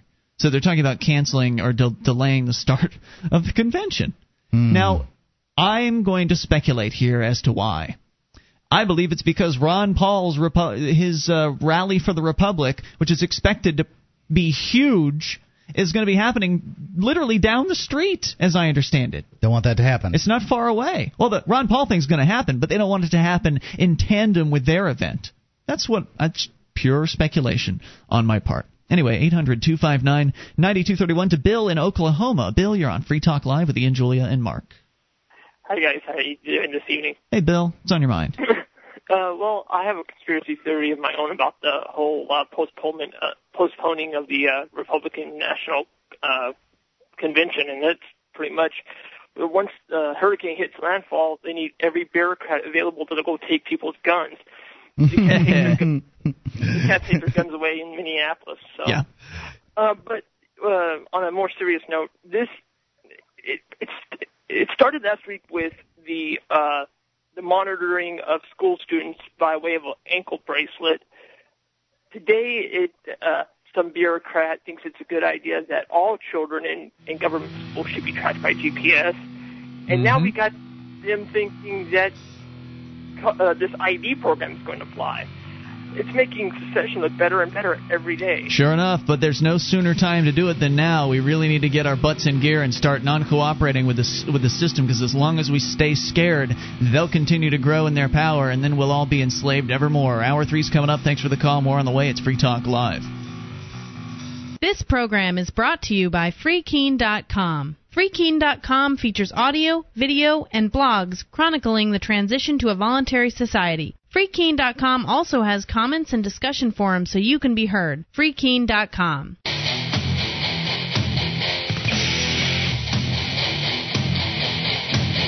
This is Free Talk Live. You can bring up what you want via the toll-free number at 800-259-9231, the SACL CAI toll-free line. It's Ian here with you. And Julia. And Mark. You can join us on our website at freetalklive.com. The features are free, so enjoy those on us as we launch here in hour number 3 of the program. Once again, that's freetalklive.com. And are you looking for an edge in business? Try a free 1-month subscription to Executive Summaries for Business Leaders. Log on to echapter1.com to receive summaries of today's best business books. That's E as in easy, chapter ONE.com, echapter1.com, and use the discount code FTL to get yourself that free 1-month subscription. You know, I've used this and I love this service. It's neat. It's awesome. You as a business type person or somebody who wants to help themselves, that kind of thing. I've run across so many business books, and some of them sound really good. Some of them sound like they don't have anything for me, but I'm sure they all have little nuggets in them. And they have staff writers from some of the most major newspapers in the country that take these summaries from these books. They read through a bunch of books and then take summaries from the best books and put them out there so that you can read them. It's pretty cool. 800-259-9231. Last hour we were talking about the rise of the identity state, where the state wants to keep a whole bunch of biometric information, health information, all kinds of info, as much info as they can collect about you. They want to put it all on a smart card. They might call it Real ID. They might call it the Transportation Workers Identity Credential.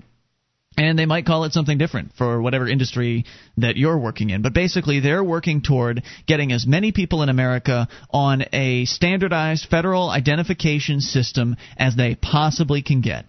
And last hour, we were also talking about how the only way to stop this, in my opinion, is for people to stop cooperating. Non-cooperation is what has stopped Real ID so far. It's this even at the state government level, non-cooperation is powerful, where the state governments have told the feds, look, we're just not going to do this. And what can the feds do? Are they going to go in and arrest all the state workers? Of course not. There's not enough room in prison for that. So there's nothing the feds can do if people non-cooperate. In a similar way, there's nothing that the local people can do if enough people non-cooperate. But one of the things you said, Julia, that I want to discuss a little bit further is the idea of leaving once things get so bad. And I just wonder if all you're doing there is trading one set of tyrants for maybe a slightly nicer set of tyrants. Well, or less efficient ones. Well, here's my take on that. That may be true. At that point in time, I would have made the decision that... Okay, let me start over. First of all, I would like to make it clear that if I'm to be in the United States of America as things continue to get worse and worse, there is nowhere I would rather be and nowhere I feel more safe in the U.S. than New Hampshire. However, if things get so bad in this country that I feel like leaving, and I have always said that when they got to a certain point that I may be interested in leaving, at that point in time I'd be saying to myself, I'm young and I would rather live my life somewhat free than in a jail cell. See you later.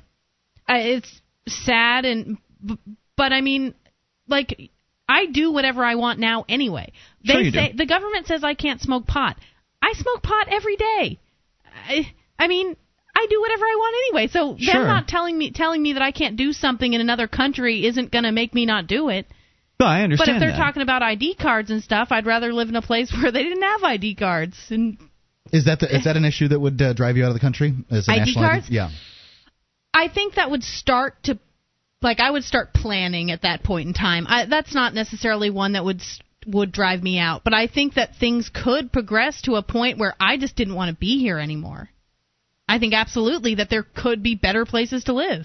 Well, what I often think of is some third world countries where, I've got a little bit of money in savings and equity. You can take $100,000 and turn it into effectively in value $1 million by moving to some country like that's exactly what I would Panama. do. And their government, although they're going to be, they're certainly going to go after people with more money, they're not very efficient in the sense that they don't have all the computers and all that other stuff, and they haven't grown the size of their government. I guess as long as you biggest government that the world's ever seen. Yeah, I guess as long as you don't get invaded by the U.S., then you'd be all right. You'd be a little more free. Panama was my first thought, but that's only because I knew the currency exchange rate, and I haven't really done research. But if things start to progressively get really bad in this country, I'm going to look at other countries to move to. And I'm sorry if that makes me a horrible person, but man, no, I don't think it makes you a horrible 23 years person. old, and I got a long life ahead of me. People, I don't want to be in a jail cell. They want the lightest burden they possibly can have, and I think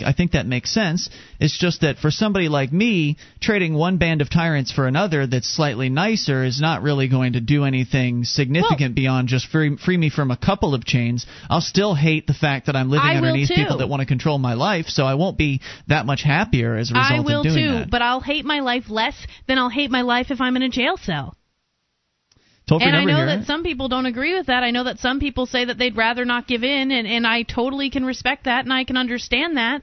But I would rather be somewhat free and be able to live a somewhat nice life, than live in a jail cell.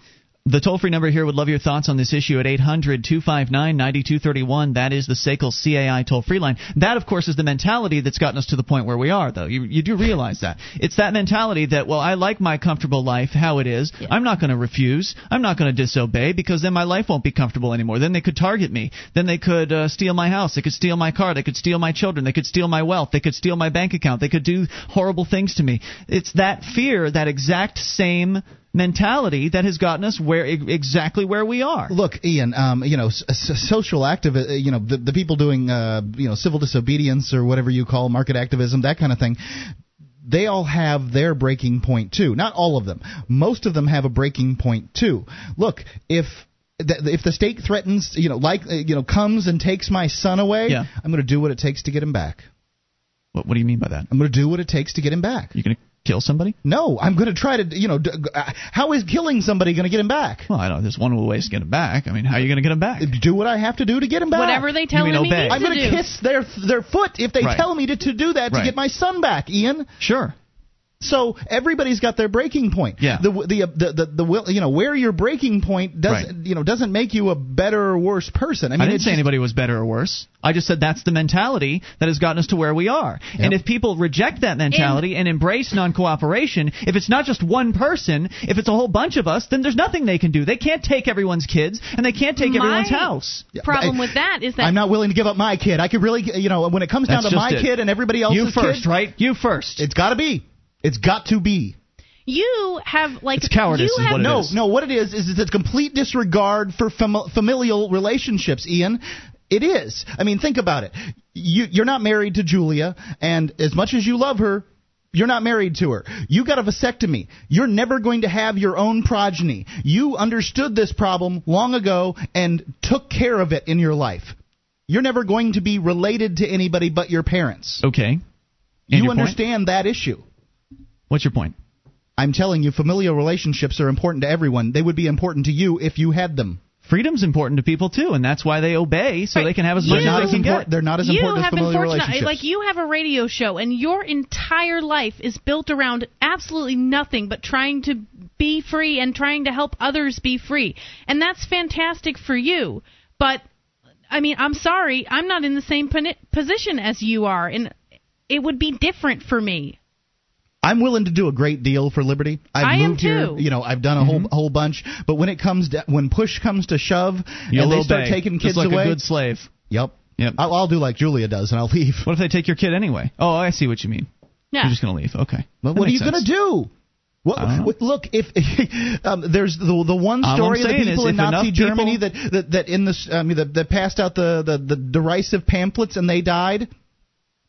That's what I'm telling you, Mark. You keep bringing up personal examples of how you could individually be harmed, but all I'm saying is if enough people reject the state and if enough people non-cooperate, then none of that matters anymore because they lose their legitimacy and they're done for. Unfortunately, we operate as individuals, and you can't control what other people are going to do. I don't want to control what other people are going to do. The state wants to do that, and they're successful at it because of this mentality. Because, oh my gosh, I've got too much to lose. I can't disobey. Oh, but whatever they say, I'll do because they might hurt me. Well, aren't you just awesome for being the most hardcore liberty lover ever? I'm not hardcore. I paid property taxes this year. So I'm not hardcore. I'm just advocating that more people start considering this so they could come here and maybe we can be hardcore together because we can't stand alone. More on the way. It's Free Talk Live.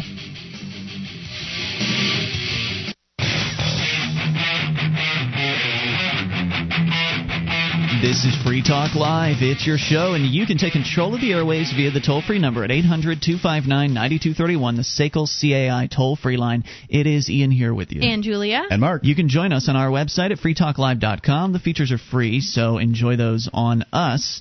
And they include updates. Get signed up. We'll keep you in the loop whenever there's something you need to know about Free Talk Live. Just go to updates.freetalklive.com.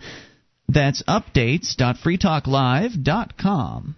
Travel less, meet online, try WebEx free. Go to webex.com and enter promo code 600 to start your free trial of WebEx. That's WebEx, WEBEX.com. Enter promo code 600 and start your free trial of WebEx today.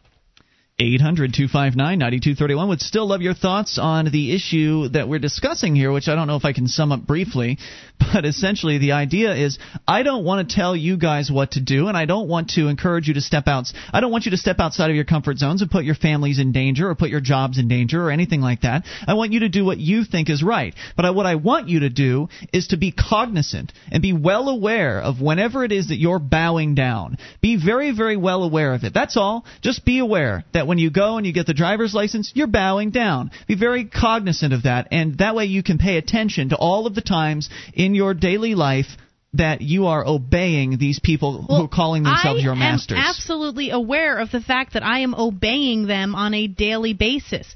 But I've weighed the pros and cons, and my life is better when I just obey some of the things they ask me to do. And that's what they want you to do. I'm sorry that that's the way it is, but it is. That is the way it is, and it's it's interesting having this discussion with you guys because you get the liberty thing.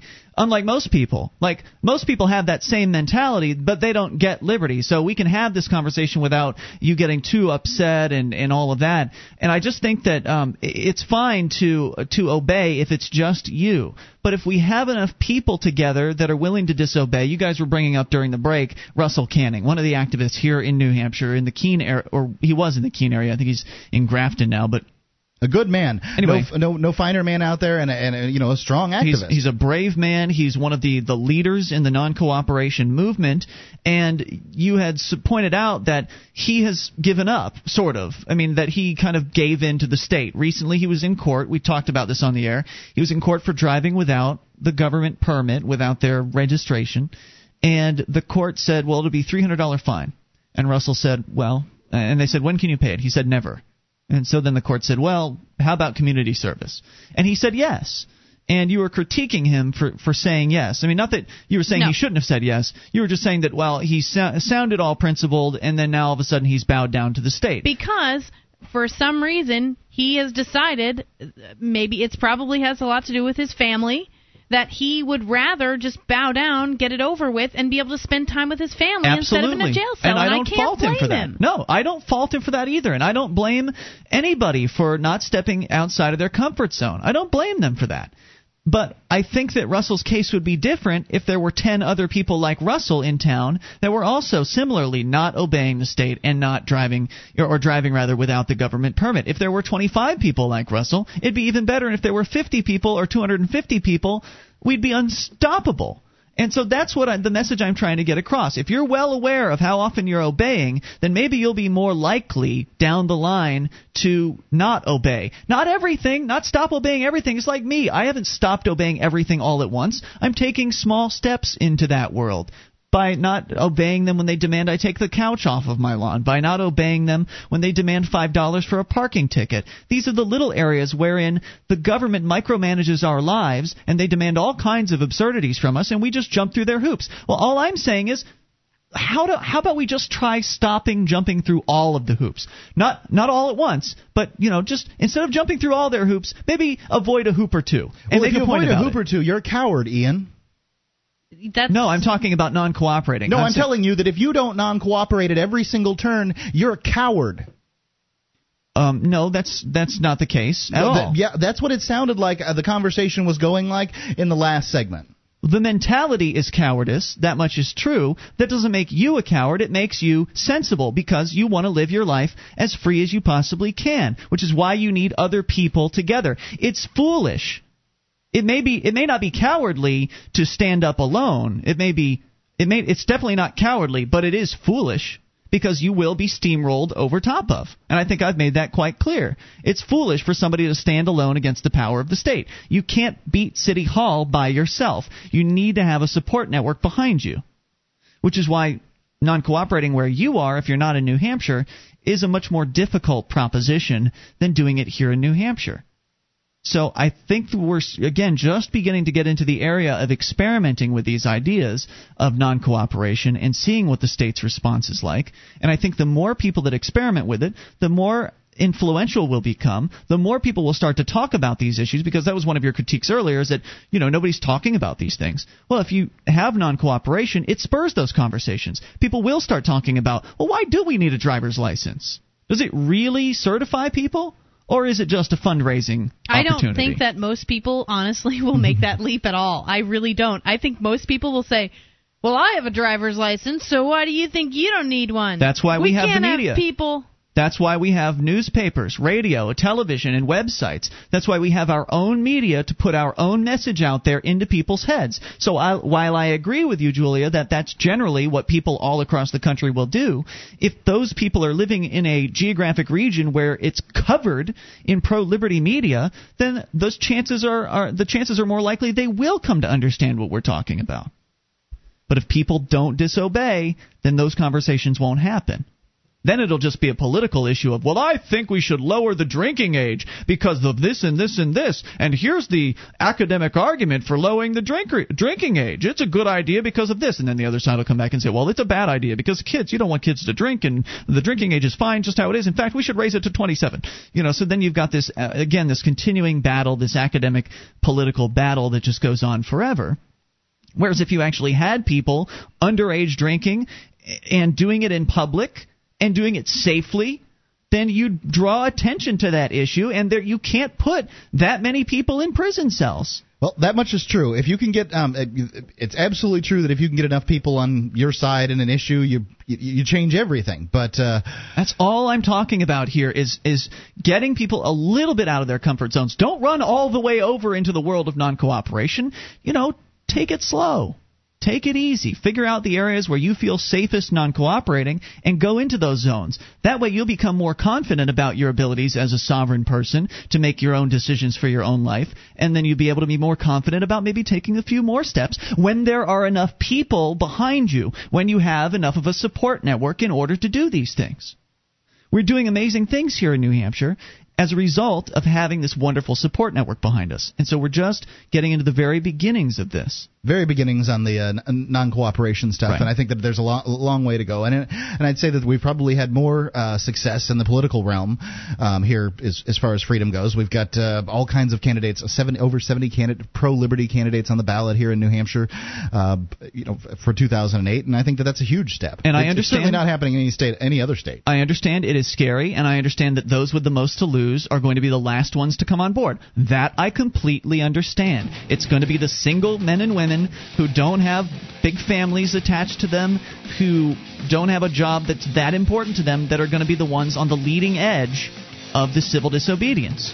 For instance, we got a guy that's going to sell some hot dogs illegally downtown here in Keene sometime next month because, well, that's it's actually an issue here. We can tell you more about that here in moments. And you can bring up whatever you want at 800-259-9231. It's Free Talk Live.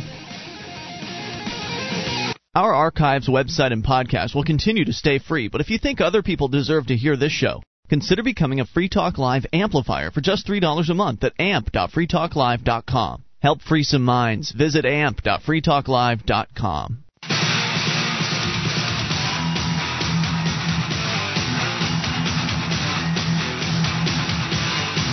Free Talk Live, it's your show. You can bring up anything via the toll-free number at 800-259-9231, SACL CAI toll-free line. Ian here with you. And Julia. And Mark. And you can join us on our website at freetalklive.com. The features are free. We've got live streams, a broadband version and a dial-up version, both free for you at freetalklive.com. Now testing in a 24/7 capacity, so you can tune into the streams any old time of day, and you'll hear the latest show streaming with limited commercial interruption. So head on over to freetalklive.com and enjoy all that on us.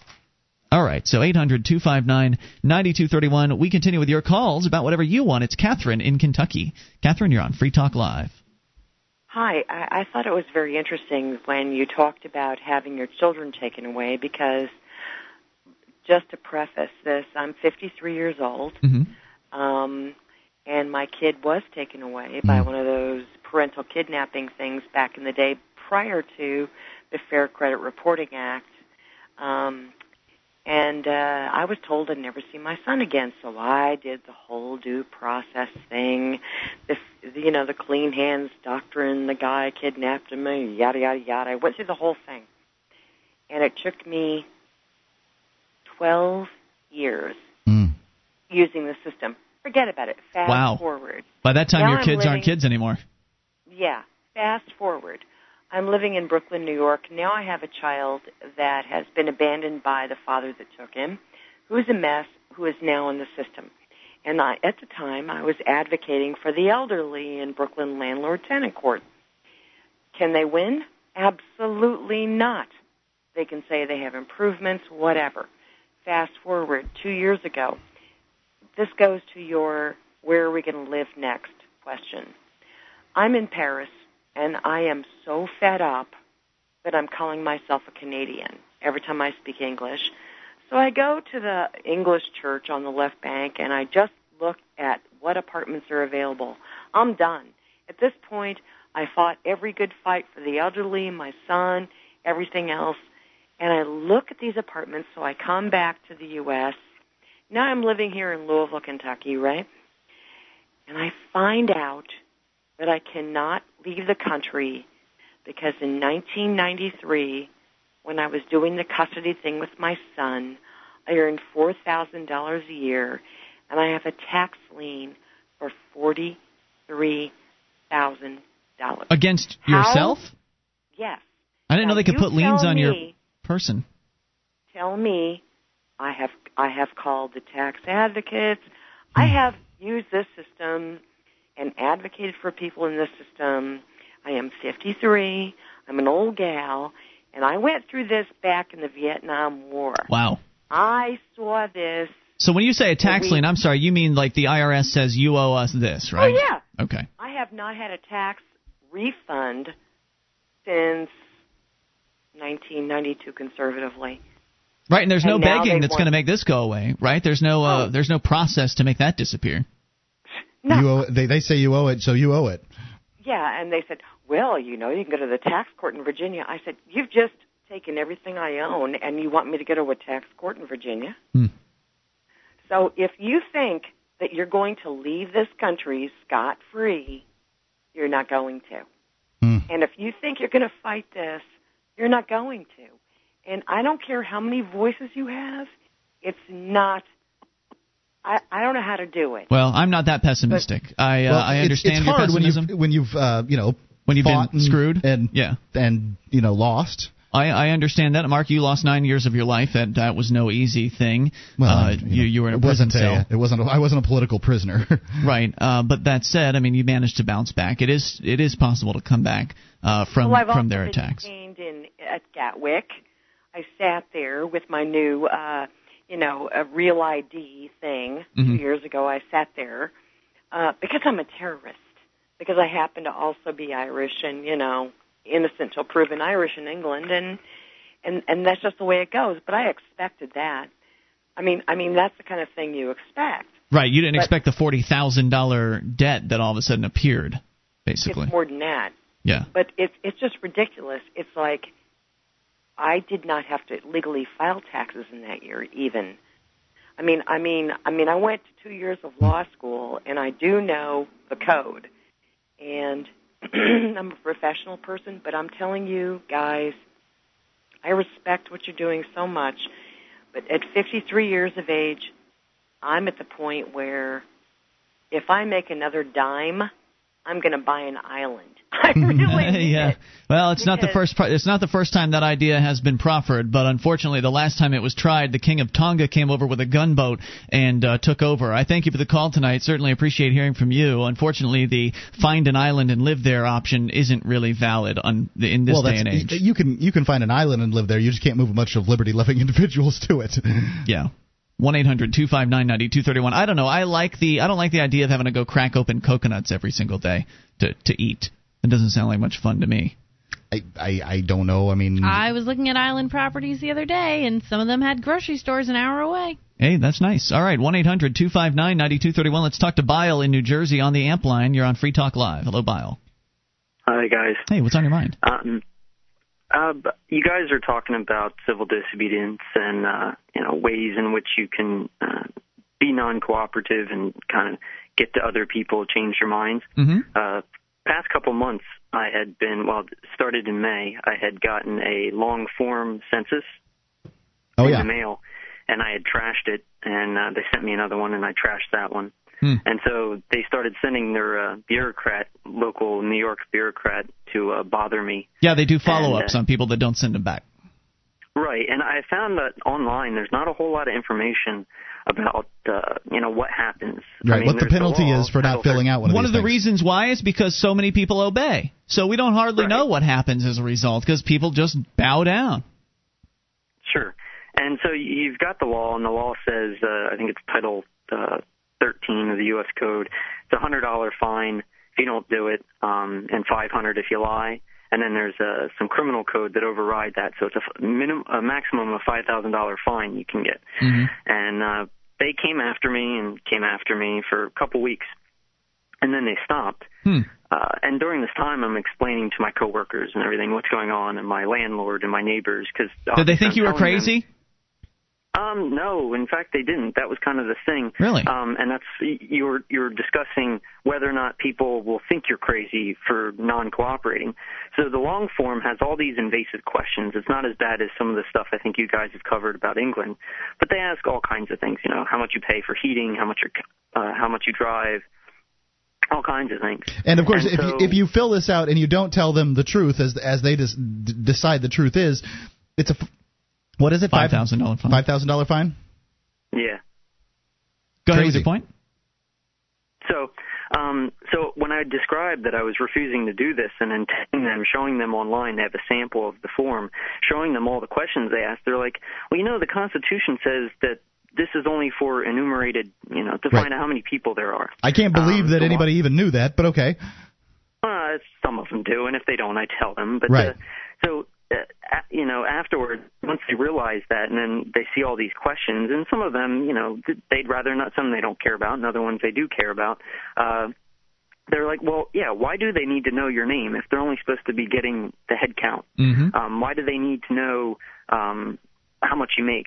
Why do they need to know all these things? Sure, they say it's for budgeting, so you can get federal dollars, but maybe I don't want to say that, and why should I have to go to jail potentially for this? Sure. So my landlords, my neighbors, my coworkers, all were sort of in agreement, and eventually they just stopped showing up to my door. I stopped getting letters. The last letter I got was incredibly threatening, big, bold, large print. Really? That said, Title 13 says you can only be fined $100, but this overrides it. It's $5,000, and we will prosecute you. And sure. They just disappeared. How long ago was it that you got their last communication? It was about a month and a half ago. And the fine hasn't ever shown up? No, I called them and... Hang on, we'll bring it back. Hang on, 800-259-9231. Again, this is what I'm talking about. Small areas of your life where normally you might obey, that you can just say, nah, let's try not obeying this time and see what happens. It's Free Talk Live.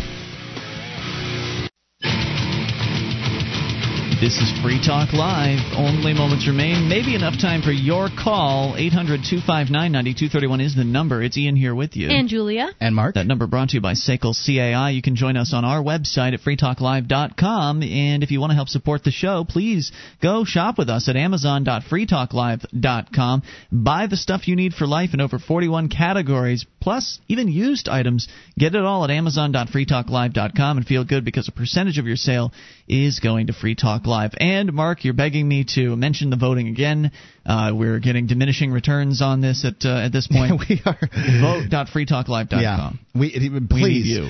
I am some friends right now. Ask them to vote at vote.freetalklive.com. We really need it. We go back to your calls about whatever you want. It's Bile on the line in New Jersey. Bile, you were telling us about your situation with the census. The government sent you a census form, and you elected to not fill it out and return it to them, and they started threatening you. They sent you several threatening letters, and you said the last one that they sent actually suggested that it wasn't just going to be a $100 fine, that it may actually be a $5,000 fine, and they're trying to scare you into doing what they want you to, aren't they?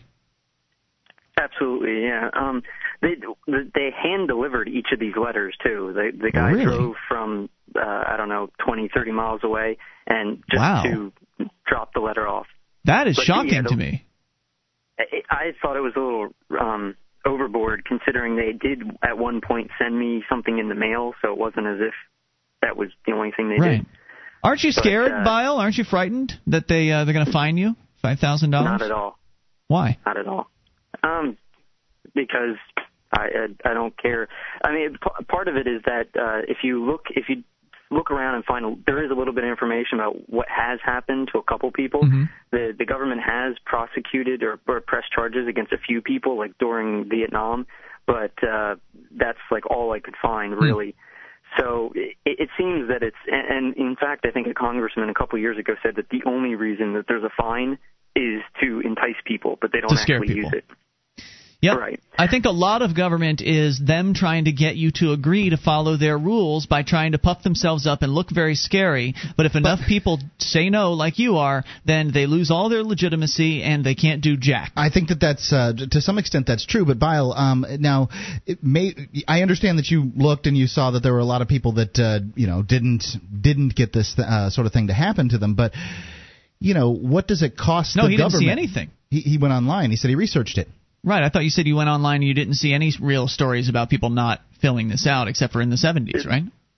Right. There was really nothing significant. And in fact, when I started posting it on my blog, and I digitized everything I had gotten, all my letters and whatnot, and I got several people who contacted me asking me what they should do, because I was still in the process of dealing with it.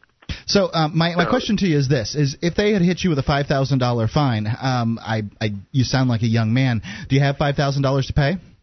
Yes. You do? You would have paid it? No. Well, how would you have not paid it? You just don't pay. Not paid it. Well, like you would have removed all your money from your bank accounts, sold your houses, and gone underground? I probably would have. Yes. I don't own any property, but I would have. And you wouldn't have bought any. I can tell you that. Yeah. I mean, there's you guys up in New Hampshire, at least a couple of you, have done similar things. I would have figured it out when I got there, but I've taken precautions. Russell Canning, for instance, up here in New Hampshire, went to Manchester Airport to do some civil disobedience, and they gave him a multi-$1,000 fine, which he hasn't paid. I think they've sent him a couple of reminders about how he supposedly owes them this money. And, of course, there is no information anywhere publicly that's, as far as like on the door of the airport or anything like that, that says you're subject to being fined for not doing exactly what the TSA people say at every single moment. And so nothing has happened yet to Russell Canning for ignoring that fine. Well, remember, this what Bile refused to do was in fact a law that was passed. It's an unconstitutional law, but a law nonetheless. The TSA doesn't have any fining jurisdiction. They're just sending the law him a doesn't piece have of any paper. jurisdiction either. But It's just words on paper. But it doesn't. In people's mind, Russell can fight more easily the fine than Bile could this I don't know law. if I He's agree. going to pretty much go to the Supreme Court on this. They're one. both federal agencies, and they're both authorized by their words on paper. So I don't know if I agree. Anyway, Bile, great story, and let us know if anything ever develops. Yes, sir. Well, it does have a conclusion. Oh, okay. So a month went by or so, and I heard nothing back. So I went and I called the local New York office and played dumb, asked for if my name had come up in the registration, because I noticed on their website that you can find out whether or not you've been scammed by someone about the census, so you can find out if your name was picked. And when they brought up my name, they're like, "Oh, you were from the May census? Yeah, you don't have to worry about it. That's passed, and your data is no longer worth anything to us." So it's not so mandatory after all. Interesting. That's an interesting phrase. Your data is no longer worth anything to us. Do they get funding based on the amount of people that return the census? Well, I think that they changed the census a number of years ago, I think in '99, to a rolling census. So instead of every 10 years, they do it every month, I think, and they just pick a subsection of the population. And it seems that if they don't get the data in time, that they just don't include it. Yeah, but I find that very interesting that they're tying it to money. I think that it's like a lot. I bet you it's like a lot of government programs. Like, for instance, the amount of kids that go into the government school system determines how much money the government school administrators will get. Similarly, the amount of kids that are stolen by CPS or the Department of Children and Families determines what their budget size is, and it may be that the amount of people that return the census determine the next year's budget for the census department.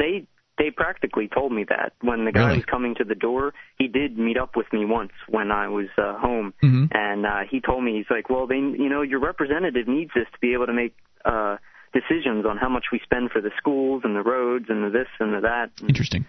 One of the things that might have been made the situation more interesting is if you had a video camera handy to record the encounter with the census bureaucrats, because that really helps make this stuff tangible. Instead of just being able to tell the story on the phone, you can actually post videos on YouTube and really point people to see how these bureaucrats behave. And I think that's going to be another important factor here. Whether or not you decide to non-cooperate, at least having a video camera around could help the bureaucrats behave a little bit nicer. I thank you, Bile, for the call tonight. 800-259-9231. And if you do decide to non-cooperate, you definitely should have a video camera handy in case they decide to harass you. Let's continue with your calls and talk to Scott in Canada. You are on Free Talk Live. Hello, Scott. Hi there. It can be kind of scary doing, things like that where you're going to get in trouble with the law, even if you're right. Especially, I thought about this a lot in my case. I'm the breadwinner for my wife, and I have 4 children, and we have a home, and the thought of risking my home and my family stability is a real, it's a real danger. I have all these people that are dependent on me. So that's the little thing they have over my head the whole time. Sure, if I want to resist paying property taxes or a portion of them, or you see what I'm getting at. It's a scary idea. It is scary, but how about this for a scary idea? What are you going to do when the tax rate goes up to 90%? You're just going to keep paying along? I mean, you have to ask yourself, where is your line in the sand? Do you have one? I just moved out of my city. I moved to a small town just outside of Winnipeg, partially to escape the taxes. There's so much corporate welfare there, money for stadiums and water parks and for all these big businesses. And I was sick of it. Luckily, we do have the freedom to move away. I mean, that much we certainly do still have the freedom to do. But eventually, if you keep moving and they keep putting new rules on, you're going to get to the point where you're going to either be at Julia's point, where she's just like, all right, I'm out of here. I'm going to move to another country. But even if you move to another country, they could still start piling more rules on top of you. It'll be anywhere you go. There's only so long you can move away, is what I'm saying. Well, at some point you die. Until the rules get too oppressive, and everybody has to have their line in the sand. It's something to think about. And Scott, I thank you for the call tonight. We're short on time here. Mark, you've got a quick message. Yeah, it was in a 4-week clinical trial. Participants were advised to maintain their normal eating and exercise habits without changing their daily routine. 83% of the participants using the key components in DEX-C20 lost weight, and 72% lost inches off their waist. I'm taking DEX-C20. It's working for me. I think you should try it too. You can get it at CVS, Walgreens, and you can get it at diet.freetalklive.com. I'm going to try to sneak in Mike here in Ohio. Mike, you're on Free Talk Live. Oh, yeah. Speaking up against being disobedient. You're speaking against it? Yeah. Okay. If you're a child and a student, and teachers and or preachers are in schools are being overly abusive against the kids and doing humiliating, embarrassing things to them, I've always spoke out. As far as even the early 60s when it was unpopular to do so. You know what I'm saying? Yeah, absolutely. Teachers were overly abusive to the students. So if they're a little abusive, that's okay, right? Huh? Thanks for the call, dude. We're out of time. Sorry about that. It has been Ian here with you. And Julia. And Mark. To return tomorrow night for the live Saturday edition, you can join us online between now and then at freetalklive.com.